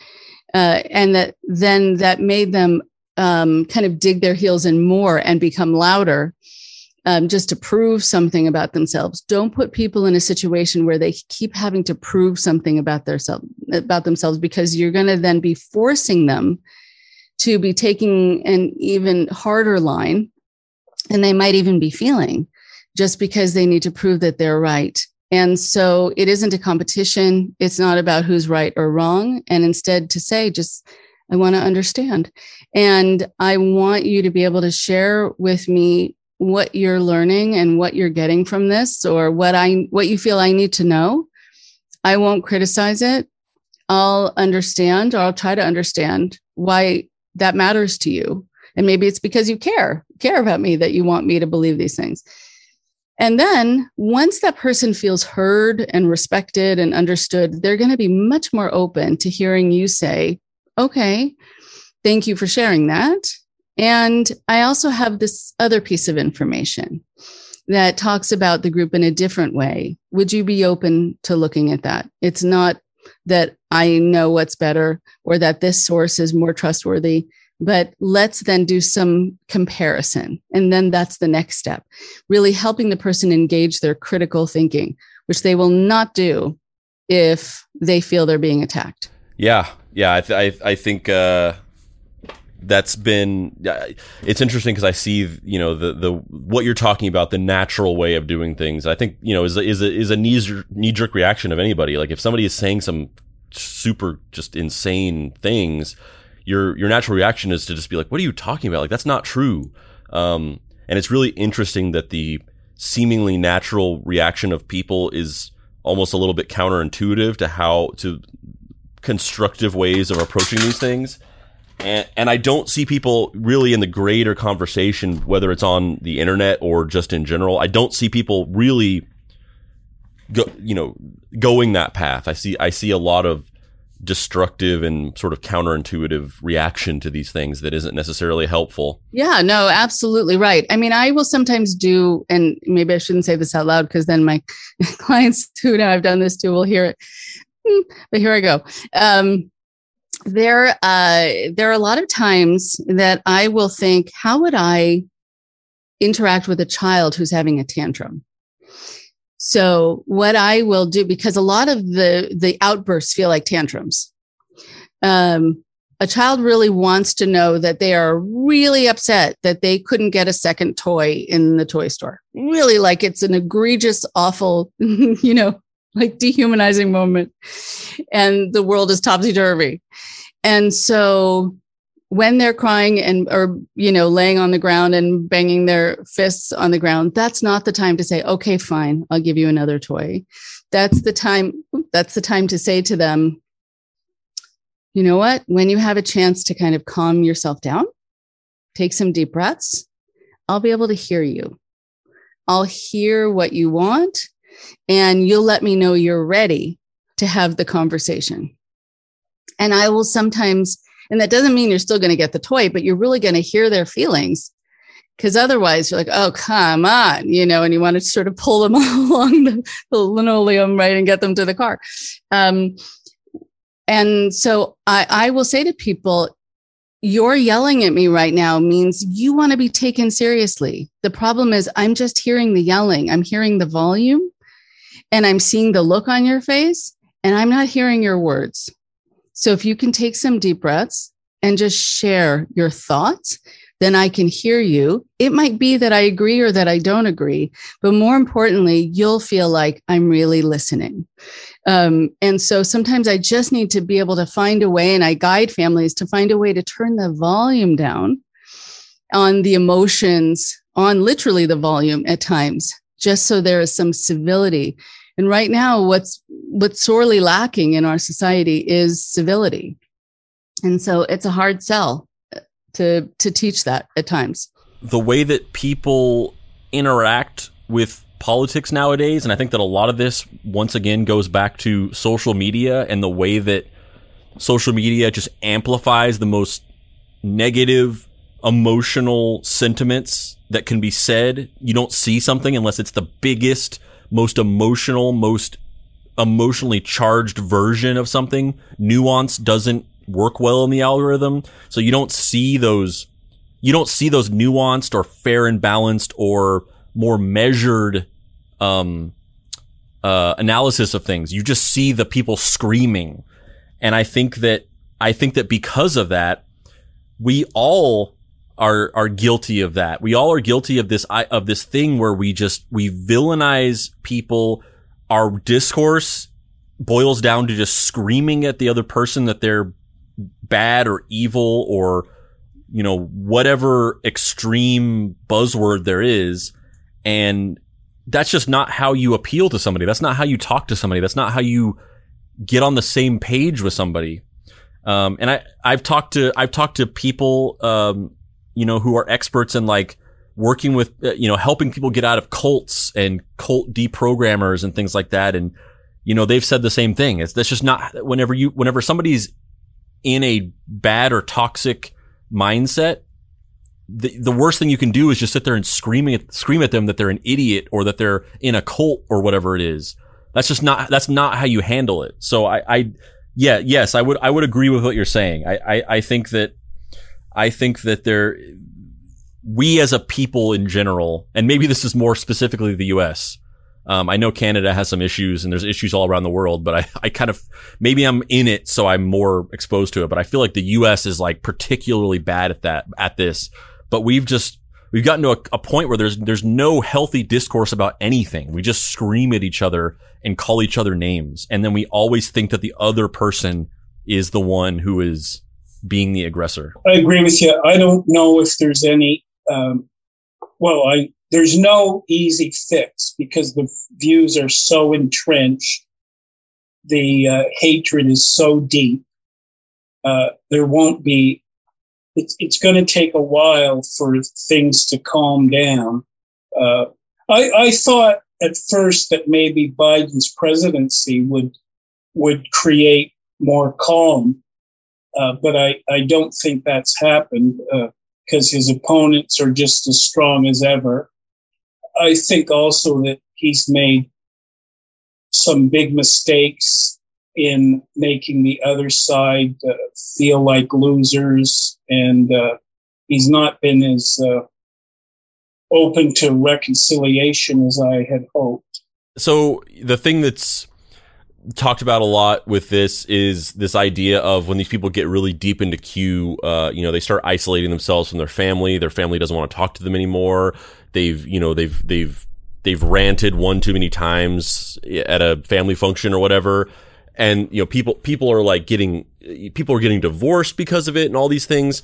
And there's this idea that is talked about a lot where it's like, these are consequences. Like, you get into Q and the consequence that you see is that you are shunned by your family, and that there's some sort of idea of like, these are the consequences. And these people, over time will realize like, oh, I've gotten so deep into this that I'm completely miserable. My family doesn't want to talk to me anymore. And that will one day kind of shake them out of it and be like, oh, like what am I doing? Like I've lost every person close to me because of this thing. Like, why am I doing that? So I guess, with everything that you just said, would you argue, or I guess, what is your argument, or what is your thought on, what I'm kind of basically gathering from this is like, in the long run, supporting your family and trying to, stay with them and work and help them through these things and provide a support system is a stronger path than this idea of like them being isolated and suffering the consequences of believing in these things, and therefore sort of realizing that they've ruined their lives, and that can kind of shake them out of it. Yeah, I mean, there are real life consequences. And if someone has no money, no home, and no access to the internet, and that's an extreme example, then maybe they will wake up and say, holy crap, or maybe it will have pointed out that there is some, mania, mental illness there that has come to the fore. That's going to be a very small percentage. Yes, staying connected is the most important thing. And the rants, if you can withstand some of them, hopefully you'll be able to get in some meaningful dialogue along the way. But the rants are going to be a part of it, because that excitation, the way our brains work when we get new information that people consider essential to your well-being. Have you heard the good news? When people show up at your door with a Bible tract, Jesus is Lord, and there you can tell there's like something going on there. Well, that same impulse exists for certain individuals who are involved with Q ideology.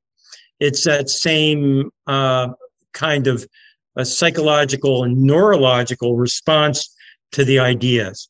So knowing that doesn't last forever is a good thing. And like I said, in studies where they've researched people who were involved in cults, we find that most of the people leave over time.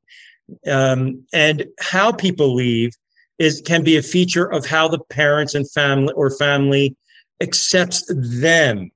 I don't know you anymore, but yet that underneath that overlay of these crazy ideas is really the person you love, and trying to get at that. And that takes sometimes practice. It takes patience. It takes working with family therapists who are knowledgeable in this area, and seeing if you can patch it up, because if it isn't working for them, they will eventually go away from the idea. But in the beginning, in that honeymoon period, when the idea is so exciting, it's a bad time to approach someone, because this is exactly when the group counts on having you gel with the ideas and the philosophies, so that there may be behavioral changes. So what I'm kind of getting at is, you have different periods in a person's involvement. You have the beginning phase when people are enthusiastic. You have the middle phase when, They may or may not associate with the ideas. But if everybody around you has gone and said, screw you, you're left with these people and you're committed to them then. You're more deeply committed because that's all you got.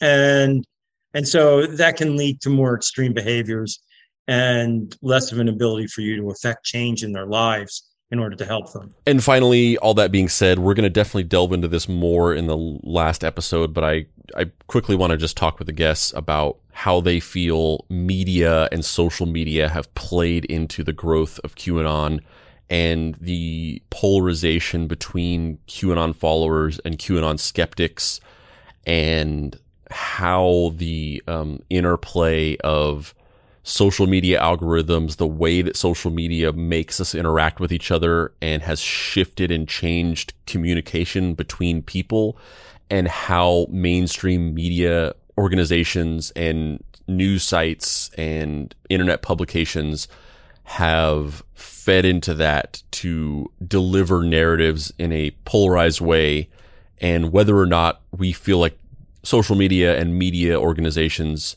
have any culpability in the rise of QAnon and the growth of it. What role do you think that the media has played in normalizing or platforming QAnon? To what degree do you think that that's happened? And I guess, what are your general thoughts on that? Yeah, I mean, I would say I kind of think less of a role than people think, mainly because I think the people who are getting, kind of red pilled on QAnon are not generally like huge fans of, I don't think they're like, there's a huge like reading my articles to QAnon pipeline. When you talk to people about like, how did you get into QAnon? It's like, well, I saw this YouTube video, or I heard it mentioned on this already kind of conspiracy theory YouTube show I watch or something. It's very rarely like, well, I read an article in the New York Times about QAnon and I was like, oh, these guys have a lot to say, but at the same time, I mean, it's something to be conscious of. I think people certainly make mistakes sometimes. I mean, just, around 2016, there was this whole debate over, similarly how people covered white supremacists. And it was like, Mother Jones famously had this one that was like about Richard Spencer, like the dapper Nazi, oh, look at this charming man. Whereas, and so I think in the past few years, I think there's been a lot of thinking on that, and I hopefully think it's improved. But yeah, I mean, it's something I certainly always want to be conscious of. Yeah.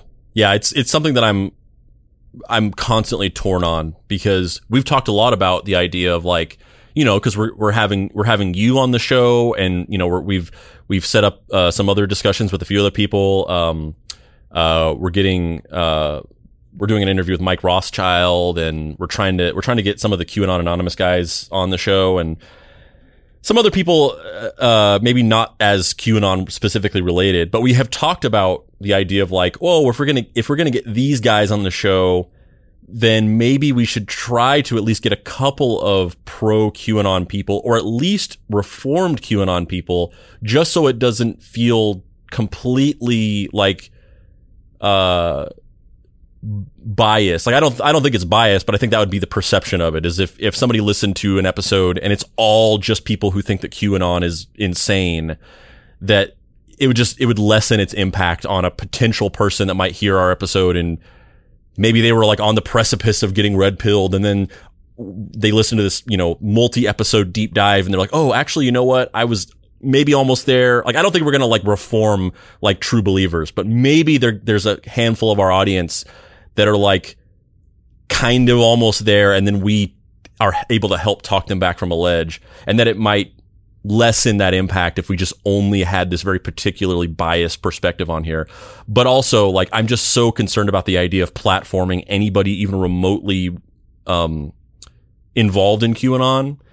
And I also just don't really have any interest in like getting into a back and forth screaming match of like, no, you're wrong. No, you're wrong.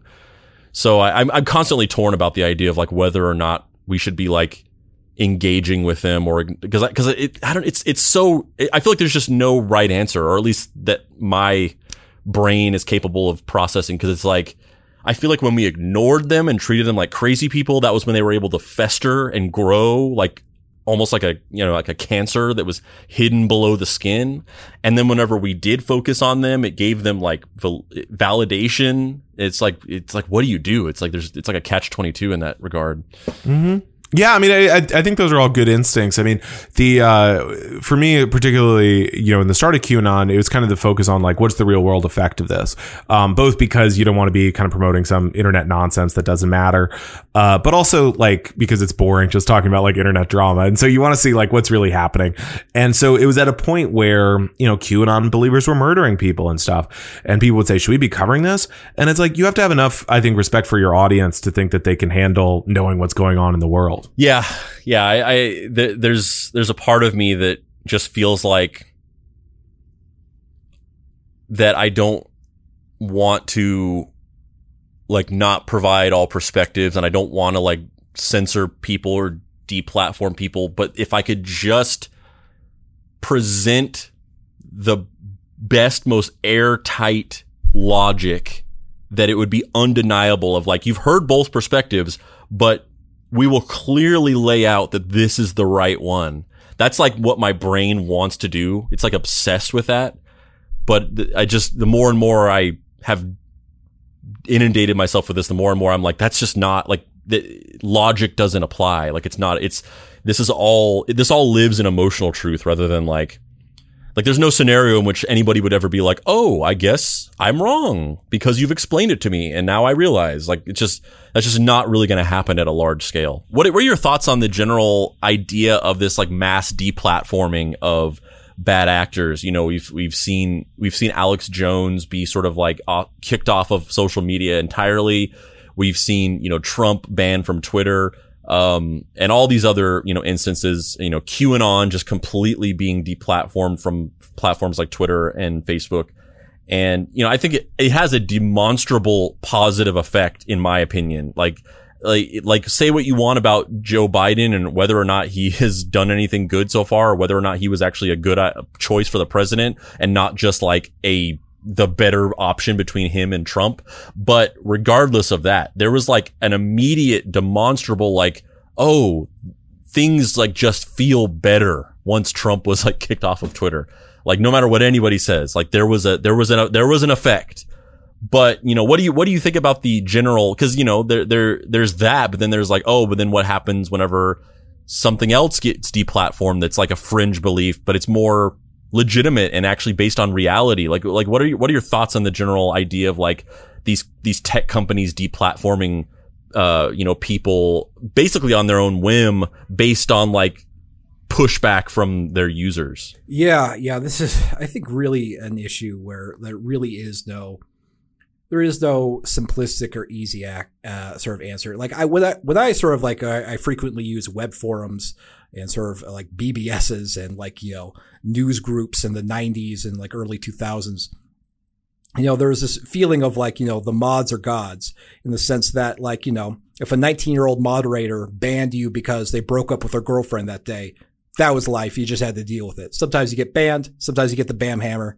Sometimes you get perma-banned just cause. There was the sort of the sense of like, it's all arbitrary and it's not a big deal. And that was always the sort of the sense I get. Like, listen, the mods are gods. This is their platform, and, the rest of us have to live with it. And, of course there is a difference now, that because of network effects, because all of a sudden these platforms, they've managed very cleverly to wield enormous power about what sort of ideas get amplified. There is a danger that they will basically totally control the sort of the barriers of what is considered acceptable, popular, mainstream speech.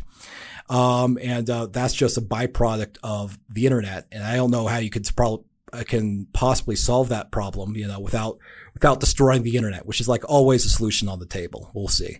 But yeah, I mean, I agree with you. The thing is that if you're coming at it from a pure, consequentialist, utilitarian kind of perspective, it is I think, objectively good thing that QAnon was banned. It's a good thing that Trump was not able to continue promoting his election lies and inciting more violence on Twitter and YouTube and Facebook. But the thing is that, there are consequences if you really want to be like a sort of a totally what you call free speech kind of platform. And we can see this recently with, for example, the platform Getter, which was started by some Trump aides. That's supposedly a free speech platform. And it was recently flooded with jihadist pro-ISIS propaganda. So it's like, I don't think, it's like, is there really any benefit to, like, you know, that kind of obviously destructive, extremist propaganda getting a voice? I don't think so. But yeah, I mean, I really don't see how there's any sort of solution. Like the thing is that if you allow any sort of, like, if you do zero moderation. Now, first of all, this would be unusual in the history of the internet. Like, every single platform in the history of the internet has always been moderated to some extent. And if you don't moderate it at all, that turns into a cesspool like 8chan, which is so vile that even QAnon promoters do not recommend their followers to go and visit. But on the other hand, if you sort of, you have to recognize that these platforms are extremely powerful, and that allows them to, you know, control sort of popular mainstream speech in a way that's unprecedented.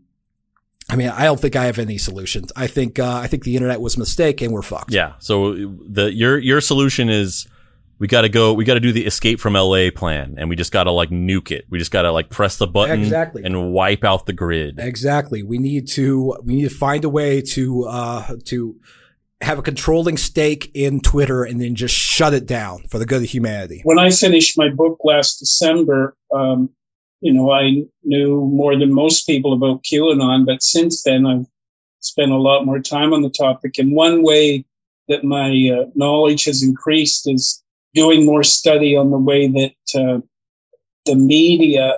way that big tech is used to influence us and shape us. So I'm now more open to the theory that various operatives in the Trump world latched onto QAnon early on, and some of the main Trump leaders behind the scenes, they took Q material and amplified it and spread it. And so you have this QAnon movement starting, you know, going on 4 years. And within 2 years, it has millions of people following it. So we're seduced by the internet in ways that we hardly imagine. Yeah. I mean, that's a big topic of discussion in this entire thing that we're doing. I mean, it's definitely about QAnon and the movement and what's happened and how we should interpret it, but it's also very largely about how we got here. I mean, you talk about this in your book too. It's, you know, this is not new territory. It's just something that I think is important for people to hear and understand, is just the way that these platforms that we're on, these social media platforms, and the algorithms that serve us content, and the way that things are served to us, and the way that they learn about us and you know, continue showing us things further and further into the fringes of these interests and beliefs that we get off on, it's a big part of how these things take root, how they spread, and it's just an amplification of the human mind's, like, inherent tendency to want to buy into conspiracy theory. And I don't mean conspiracy theory as in, like, there was a second shooter on the grassy knoll, but just any type of, like, putting patterns together and theorizing about the hidden truths behind things that we don't necessarily understand. And social media is just like, it's like one of those incubators that you put, like, cells into, and it evolves them at, like, a rapid rate. It's just, it's pushing forward all of these ways that our minds work, and the belief structures that we form around conspiracy theory. It's like amplifying them by, like, 10, 20, 100 times in a way that's very terrifying to me, honestly. It's interesting that you say that there are no simple solutions and cults present a simple solution, because I almost feel like, you know, there's sort of the QAnon stuff, which I obviously think is very concerning. It's tons of misinformation tied up with some things that are, maybe generally true. Like, there's truth to the idea that there's corruption in government and Hollywood. Like, obviously there's like kernels of truth in these things, but overall this is a destructive, harmful thing that is less about the truth of the things. It's more about these individual people's, trying to find answers for issues in their lives, and then people taking advantage of that. I think that that's definitely true. But then there's also like almost like a counter movement that has sprung up in response to that, of like this movement of like violently anti-Q, where there's this large community of people on the internet that devote their lives to like ridiculing these people. And then there are almost like the counter influencers of that movement that are like these people who are just, they're almost conspiracy theories in their own right, where these people that talk about like, Donald Trump is going to go to jail any day. Like they've like, there's like this counter almost cult of, liberals and more left-leaning people who are almost as obsessed with hating QAnon and QAnon people and ridiculing them and talking about how, like laughing every time that their predictions don't come true, that are almost as obsessed with that as QAnon people are obsessed with Democrats being, satanic pedophiles. And I feel like maybe that's almost maybe slightly less malevolent than what QAnon is, maybe. But I still find it interesting that, like, do you find that happens? I think that's part of what I've seen over the years in the anti-cult network, that there are rabid anti-cultists who leave groups and want nothing more than to destroy all references of the group.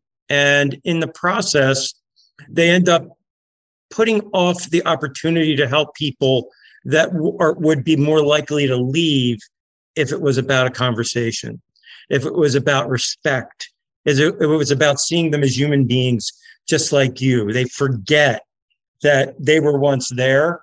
And maybe many of the people who have seen the harm of Q feel, they're raging. They're raging in the same way that those who are raging against, the liberal policies of the Democrats and the fact that they encourage, what they believe they encourage, socialism, or communism. So yeah, the boogeyman goes from being, us to them, and then back to us again.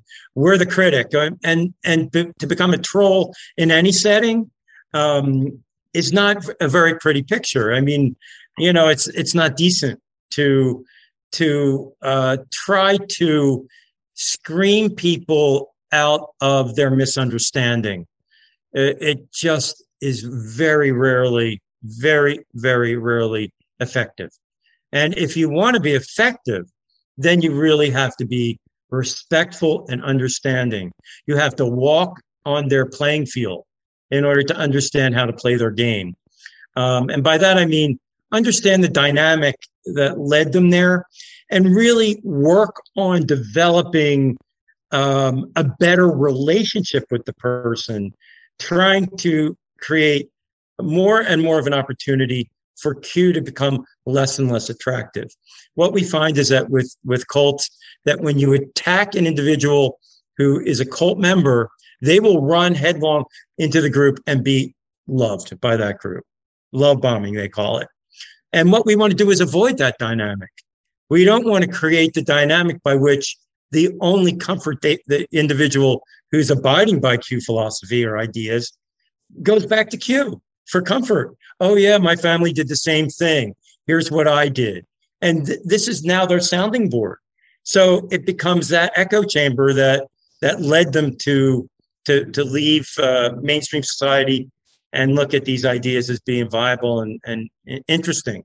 First interesting, and then something that was worth exploring more deeply. And so, yeah, I don't really see the value in us becoming zealots on the other side. Zealotry always carries with it a certain danger of violent extremism and unwillingness to see from the other person's point of view.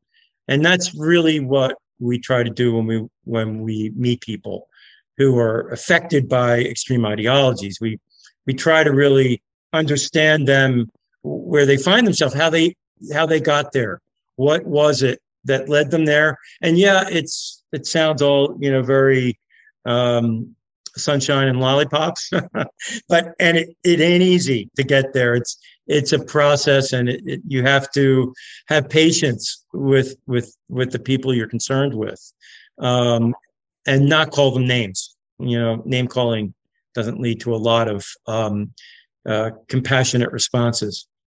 It just leads people to go more deeply into the people who appear to be those understanding figures, even if they are behind a screen and they've never met them face to face. Right. I mean, social media has been interesting because for some people, it's been a lifeline. It has helped them not feel alone. It's helped them feel connected, reconnect with people they haven't seen in a very long time. It's gotten them connected to what they think are important things to know about. And it could be what's happening in the world. It could be trends, whatever it is, but it helps people do feel interconnected. It's also true that it's brought forth a lot of aggression and people being very cruel because they can in a faceless way from behind the scenes, with doing death threats to people who they just, don't happen to like. And there have been some people who have become famous on Instagram or TikTok who have sometimes had to stay home for periods of time because they're scared. And so it can unleash a lot of very bad behavior. But I think with things like movements, social media is so influential because it can wrap things up in such a appealing way that people get swayed by how many likes somebody has gotten, or by watching a video where a person who says that they're highly spiritual, are very kind of backlit. So, right, if you have someone who says, I am really spiritual, but their lighting is great, then you also want to make sure not to trust that, because that it's, all pomp with no circumstance. But you can get very swayed by it. And so I think that there are people who have gotten involved in cults in a much easier way because they never had to leave their house. They didn't have to drop out of school necessarily to go join whomever. They didn't need to go to meetings. There is a man, Stephen Molyneux, who was recruiting people, I think still is, telling them to leave their home, leave their family, not tell them where they're going and just take off. And these are people who have gotten involved in this group, never having met anyone else in the group. But these are these consistent friends who are on their computer, wherever they are. And there is this intimacy, like you're always there for me in the middle of the night, in the darkness of my room or in my basement or my car. And so I think it has given people the ability to be targeted over and over and over again. And so people have access to people on their computers all the time. And they also especially during COVID, where people were feeling, I think, disconnected. This was a connection. There are people who've gotten radicalized into a lot of things, into extremist kind of thinking also on the internet, and got to a point where they'd be willing to sacrifice themselves, their lives, for a cause, for people who they've never met in person, because the message was one of such caring, and we want you to feel important, and this cause is so important. And what was happening around them in the world was making them feel less than, or in their home wasn't a place where they felt people really saw them and their potential. So people can get into your homes and into your minds on social media in a way that you just really need to be cautious about.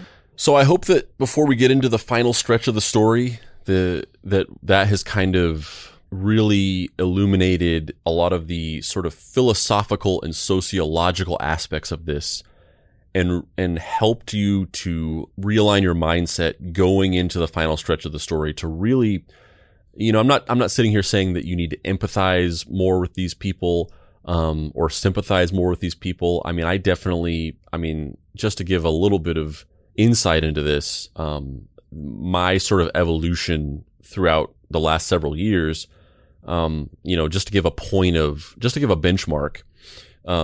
Last year we did an episode about Richard McCaslin, the Phantom Patriot, who was this guy who, he was a mega conspiracy theorist who believed in all of the deep state, satanic cabal stuff. He kind of existed he was doing this long before QAnon existed.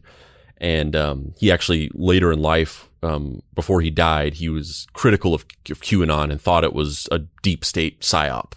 But he generally had similar beliefs as QAnon, except for he thought that Donald Trump was also a part of the deep state. But we did this episode about him, and he dressed up as this superhero called the Phantom Patriot, as well as other superheroes, but particularly this one character called the Phantom Patriot, who was a superhero that fought to take down the deep state. And he was radicalized through conspiracy theory networks and watching Alex Jones and InfoWars documentaries back in the late 90s, early 2000s. And he ended up basically being inspired to go dressed as his character, fully armed, to the Bohemian Grove, which is this upscale country club for rich celebrities and politicians in Northern California. That, there's this conspiracy theory that there's a lot of like satanic rituals and child sacrifice that go on there. And he decided to dress up as his character and go storm the Bohemian Grove and basically rescue these children, these child slaves. And he went there and he did it, and nothing was there, and he got caught, and he went to prison, and he ended up getting out of jail and kind of going on to further his mission of trying to bring down the deep state by protesting across the country. And he was just this fully radicalized and indoctrinated conspiracy theorist who ended up taking his own life. And when we did that episode, obviously I'm not one of those people that, relishes in my enemies getting hurt or dying or committing suicide. I'm not one of those people that's going to be out there posting like, laughing about somebody dying from COVID when they refuse to get the vaccine. That's just, that's not my energy at all. But at the time I was, I think you can sort of chalk up my view on these things, on these conspiracy theory movements and these people who participate in them, in that I was sort of angry at Richard McCaslin. I had a very adversarial attitude about him. And I did not sympathize with him at all. I just thought, this guy, he's an adult. He obviously struggling with mental health issues, and, there's no discounting that. But at a certain point, whenever you are struggling with mental health issues and you refuse to seek help for them, at some point you have to be culpable for your own behaviors and responsible for your own actions. And that's kind of how I felt about it, and how I've always kind of felt about it with these conspiracy theory movements and these like disinformation campaigns and this sort of post-truth, postmodern approach to reality that has sort of slowly crept into our society in the last several decades. I'm somebody who very much values having an objective baseline of truth and reality, and very obsessed with facts and data, and coming at everything from a analytical, quantitative standpoint. So obviously these types of people kind of give me a lot of anxiety. So that's kind of that's been my approach. And that's how I felt about things at that time, in around November. So basically about exactly a year ago. And I've been following QAnon for longer than that, since back in 2017. And I've basically felt that same way about QAnon. But in the last several months, since the beginning of the year, since really getting into full deep dive researching on QAnon towards the end of the year last year, and into the beginning of the year after January 6th, and into the deep research in preparation for making these episodes, reading multiple books, including some of the books from the guests that we've had here. Mike Rothschild's book, The Storm is Upon Us, and James Beverly's book, The QAnon Deception. And just learning more about these people, diving deep into some of the conversations that have been had around them, the dynamics between Q and the influencer grifters and the followers and the boomer normies that found out about QAnon through, Facebook memes, and the people who latched onto it during the 2020 pandemic because they were just scared of what was happening and just couldn't process it. I ended up kind of developing myself a tremendous amount of empathy and sympathy for these people. And I kind of realized that, the approach of just writing them off and saying these people are crazy and dumb and fuck them and they can all go to hell, and I'm just going to mock them on the internet and post articles about dumb shit they've done and with pithy captions about like, oh, I can't believe these people still believe this and all this stuff. And, the George Takei version of things where, he says he's for peace and unity and that, he is on the side of good, and yet he'll just post an article about some dumb thing that a QAnon person has done with some, pithy caption being like, I can't believe I live on the same planet as this person. Oh my, or whatever. And just realized kind of how that whole thing is just not helping. It's not making this better at all.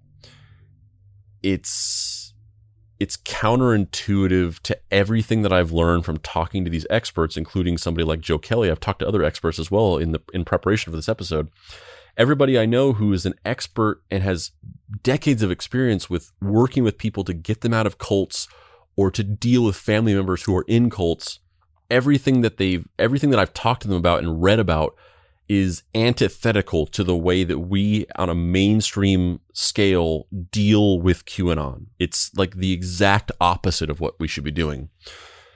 So I really just wanted to frame this whole idea and kind of make it its own episode. Originally, this was supposed to be interviews that were kind of like interwoven in the main episode. Like I was going to take these pieces and kind of put them into the main episodes, but I realized over time that it would kind of it would obfuscate and kind of muddy the point or the message that I really wanted to get across at the end of the day with this whole series. So I decided that it would be better to have it as its own kind of thing. And I really just wanted to frame this whole series with this idea that, yes, this is interesting. Yes, these stories are fascinating. Yes, the things that they believe are largely misinformation and blatant lies, and these grifter influencer people are the scum of the earth, and I do not have any empathy for them. I don't have any empathy for Jordan Sather and Joe M and all these people. I'm not talking about them. You can mock them on the internet all you want. But the glut of these people, these people that follow this, are people who are just they're just crushingly sad and lost and confused, and they have rightly become frustrated with the state of our society and our world and the massive economic disparity and the corruption in all facets of government, and the way that the world is just obsessed with celebrity, and the way that commodification and celebrity worship and efficiency of capitalistic infrastructure has taken precedent over like human lives. And they've rightly become frustrated to their final breaking point on these things. And they've been so led astray by these people who have recognized that, and they have manipulated and taken advantage of it to amass clout and fame and power and influence. It's just crushingly sad to me. And, if you take anything away from this whole series, and like I said, yes, it's all entertaining. Yes, these things are misinformation, and A lot of it is really bizarre. And yes, we've laughed at some of that stuff and we've made fun of some of this stuff. Hopefully we've more made fun of the grifters and the Jerome Corsis of it all, more so than the sort of people who have been victimized and taken advantage of in these situations. And yes, it is all, in a sense, very entertaining and kind of mind-boggling in a fascinating way. But if you take one thing away from this, I really hope it's that the way that we're approaching this is just not helping. When we share these articles about shit that they've done and we mock and talk about how crazy they are or whatever, it's not helping the situation. Whenever you get into an argument with somebody and you just start telling them they're in a cult and saying that they need to get mental help, like all you're doing is pushing them further down a rabbit hole. And if I can impart one piece of advice, I would say to people, just stop. Just stop talking to these people whenever you're on some Facebook post and somebody says some weird QAnon bullshit. I'm not talking about like saying racist shit or whatever, or sexist shit. If somebody's saying racist shit or sexist shit, like, yeah, like fucking say whatever you want to them. Like talk shit to them, mock them, whatever. But when people are clearly just in the thick of in the miasma of this conspiracy stranglehold that has gripped a large chunk of our country, just stop. Just don't talk to them. Just ignore them. Just move on. Unless you really want, if you are going to engage, be prepared to have a real, actual good faith attempt at discourse, not just like dunking on them and making fun of the things that they're saying and talking about how crazy it is. If you really want to talk to these people and you really want to engage, be prepared to have a real, actual conversation where you are willing to hear them out and you are willing to express empathy towards whatever pain that they're experiencing that's causing them to say and think these things, and be prepared to really systematically go through and try to help them understand how these things are not true, which is a big undertaking. It's not just going into a Facebook comment section and being like, that's not true, lol, you're an idiot. It's really, and it's not even just really laying out the facts, because if you just link them to articles that have the facts, they're just going to say it's fake. They're not going to read it. It's really just like committing to explaining to them, meeting them where they are and being like, okay, why do you believe this? That's why you believe this. Okay, so if you believe that, then just for instance, let me kind of talk you through this and see if this makes sense to you, or see if this still works with what I explained to you. And here is the evidence. Here are the facts of this. And I'm not going to shove this in your face or say, told you so, or say like, ha, you're an idiot. I'm going to really just kind of in good faith show you this information, show you these facts, show you multiple examples of the facts from different sources, and kind of walk you through what they mean, and try to meet you in the middle and kind of appeal to the way that you're thinking about these things to help you to slowly understand that what you're saying is not true. It takes a tremendous amount of patience, and it takes a tremendous amount of research and willingness to present and interpret information for somebody. And that's just not for everybody. Most people are just not going to have the energy or really the equipping to do that. I'm just being honest. Most people you're just not going to have the skill set to be able to do that correctly. And so, yeah, like I said, if I could impart any advice, I would say, unless you're willing to do that, unless you're willing to commit to talking with somebody for, hours, for an hour, a couple hours, and really patiently walking them through something and trying to meet them in the middle and help them to gain an understanding without the mockery and the arrogance and the condescension, which are all things that are going to push them further down the rabbit hole rather than pull them out, but really work to like help them to understand something in a positive way that coaxes them out of the rabbit hole. Unless you're willing to do that, anything short of that is just destructive and toxic, and it's not going to help, and you should just stop. You should just if you're not willing to go to that level, you should disengage. You should stop talking to the person. You should just not comment anymore. You should leave it alone. Nothing that you're going to say is going to help the situation. And stop participating in this like Roman Colosseum-esque public mockery and shaming culture of these people, where we all just pass around these silly articles of dumb things that they've done and kind of like talk down our noses at it. I'm not trying to excuse these things or say that we should expend the emotional energy to empathize with people who are spreading lies and bad, negative shit.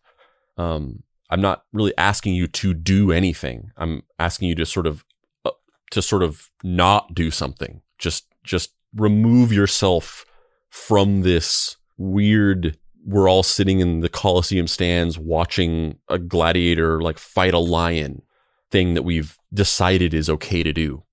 I think that that's really the only thing that any one individual person has the power over to try to make this whole thing a little bit better. You can't change their minds really unless you really want to commit to taking on the project of changing someone's mind. And even that is a gamble, a crapshoot of if it's going to happen. We can't change their minds. We can't just reach out and make our politicians address this properly. We can't just make them denounce it. We have really not a whole lot of power. The only real power we have over is ourselves and our own behavior and interaction with these things. And the only thing we can really do and have control over is just taking ourselves out of the equation and just not contributing any more toxicity and furthering of pushing these people down into their fiefdoms and further proving to them that they are alone and alienated and isolated and nobody understands them, and the things that they believe are true because they're so controversial that they have to be true, because why would people be so obsessed with making fun of these things and mocking them and talking about how wrong they were unless they were right and people were just trying to get them off the scent, or they didn't want to accept the truth because it was too hard to accept. Just take yourself out of the equation for literally the good of humanity. So let's wrap up and hear some plugs from our guests. So is there anything else you want to plug? Yeah. So, I'm on Twitter at Will Sommer, SOMMER. And, we have a podcast at the Daily Beast that covers QAnon and lots of other kind of right wing craziness called Fever Dreams that I'm on. So available wherever fine podcasts are sent out. Yeah. If you want to talk about QAnon more than you can possibly handle and sort of related conspiracy theories, and we've also been covering a lot of New Age nonsense recently, because that's another important sort of factor in the evolution of QAnon. It's not just traditionally far right nonsense anymore. It's crystals, it's yoga, it's 5D ascension, it's UFOs. So we're talking a lot about the ways in which this sort of extremist ideology is creeping into those realms as well. Check out QAnon Anonymous, which is available on your favorite podcasting app. So if people want to hear more from people who have been involved in QAnon or cultic groups and what's helped them, and also to hear about how people can interact with those who are involved in something that's making them concerned, certainly you can contact me. You can listen to my podcast, Indoctrination. You can find out a lot of information from something called the International Cultic Studies Association that has workshops all the time and lots of materials and lots of guidance for the loved ones, as well as for people who are former members of things and also people considering leaving. Cult News 101 is our news resource, and that really helps alert people to the nature of groups and undue influence in our culture and society. We look at the broader picture, so there's a lot about QAnon on the website, and from there, if you wanted to reach me or my colleague Patrick Ryan, my email address is joekelly411@gmail.com. So if you have any other questions personally that you'd like to follow up with, I'd be happy to speak with you. So, your book is The Storm is Upon Us.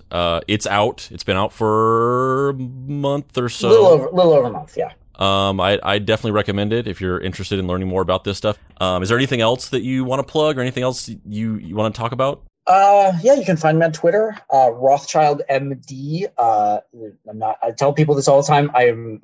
MD is just my initials. I'm not a doctor. And I also no relation to the Rothschild banking family. I get that a lot. And I'm just really excited about the response the book has gotten. You can get it anywhere. If Amazon's your thing, that's fine. Any brick and mortar bookstore, bookshop.org for an independent store. You can get it directly from the publisher.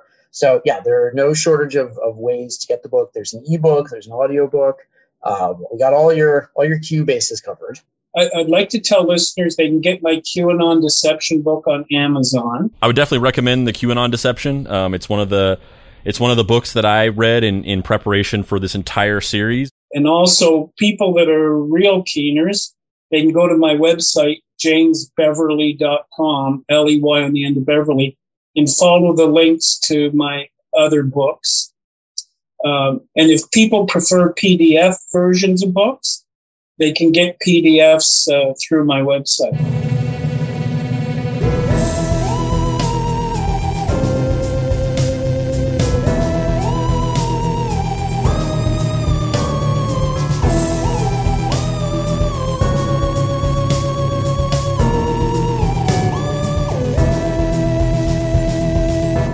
Deep Cuts is a production by Boy Genius Media. If you'd like to find this show and others like it, please visit boygeniusmedia.com or deepcutspod.com. If you want to join in on post-episode discussions, please join the Deep Cuts Podcast Facebook group. Finally, subscribe to our YouTube channel for additional video content.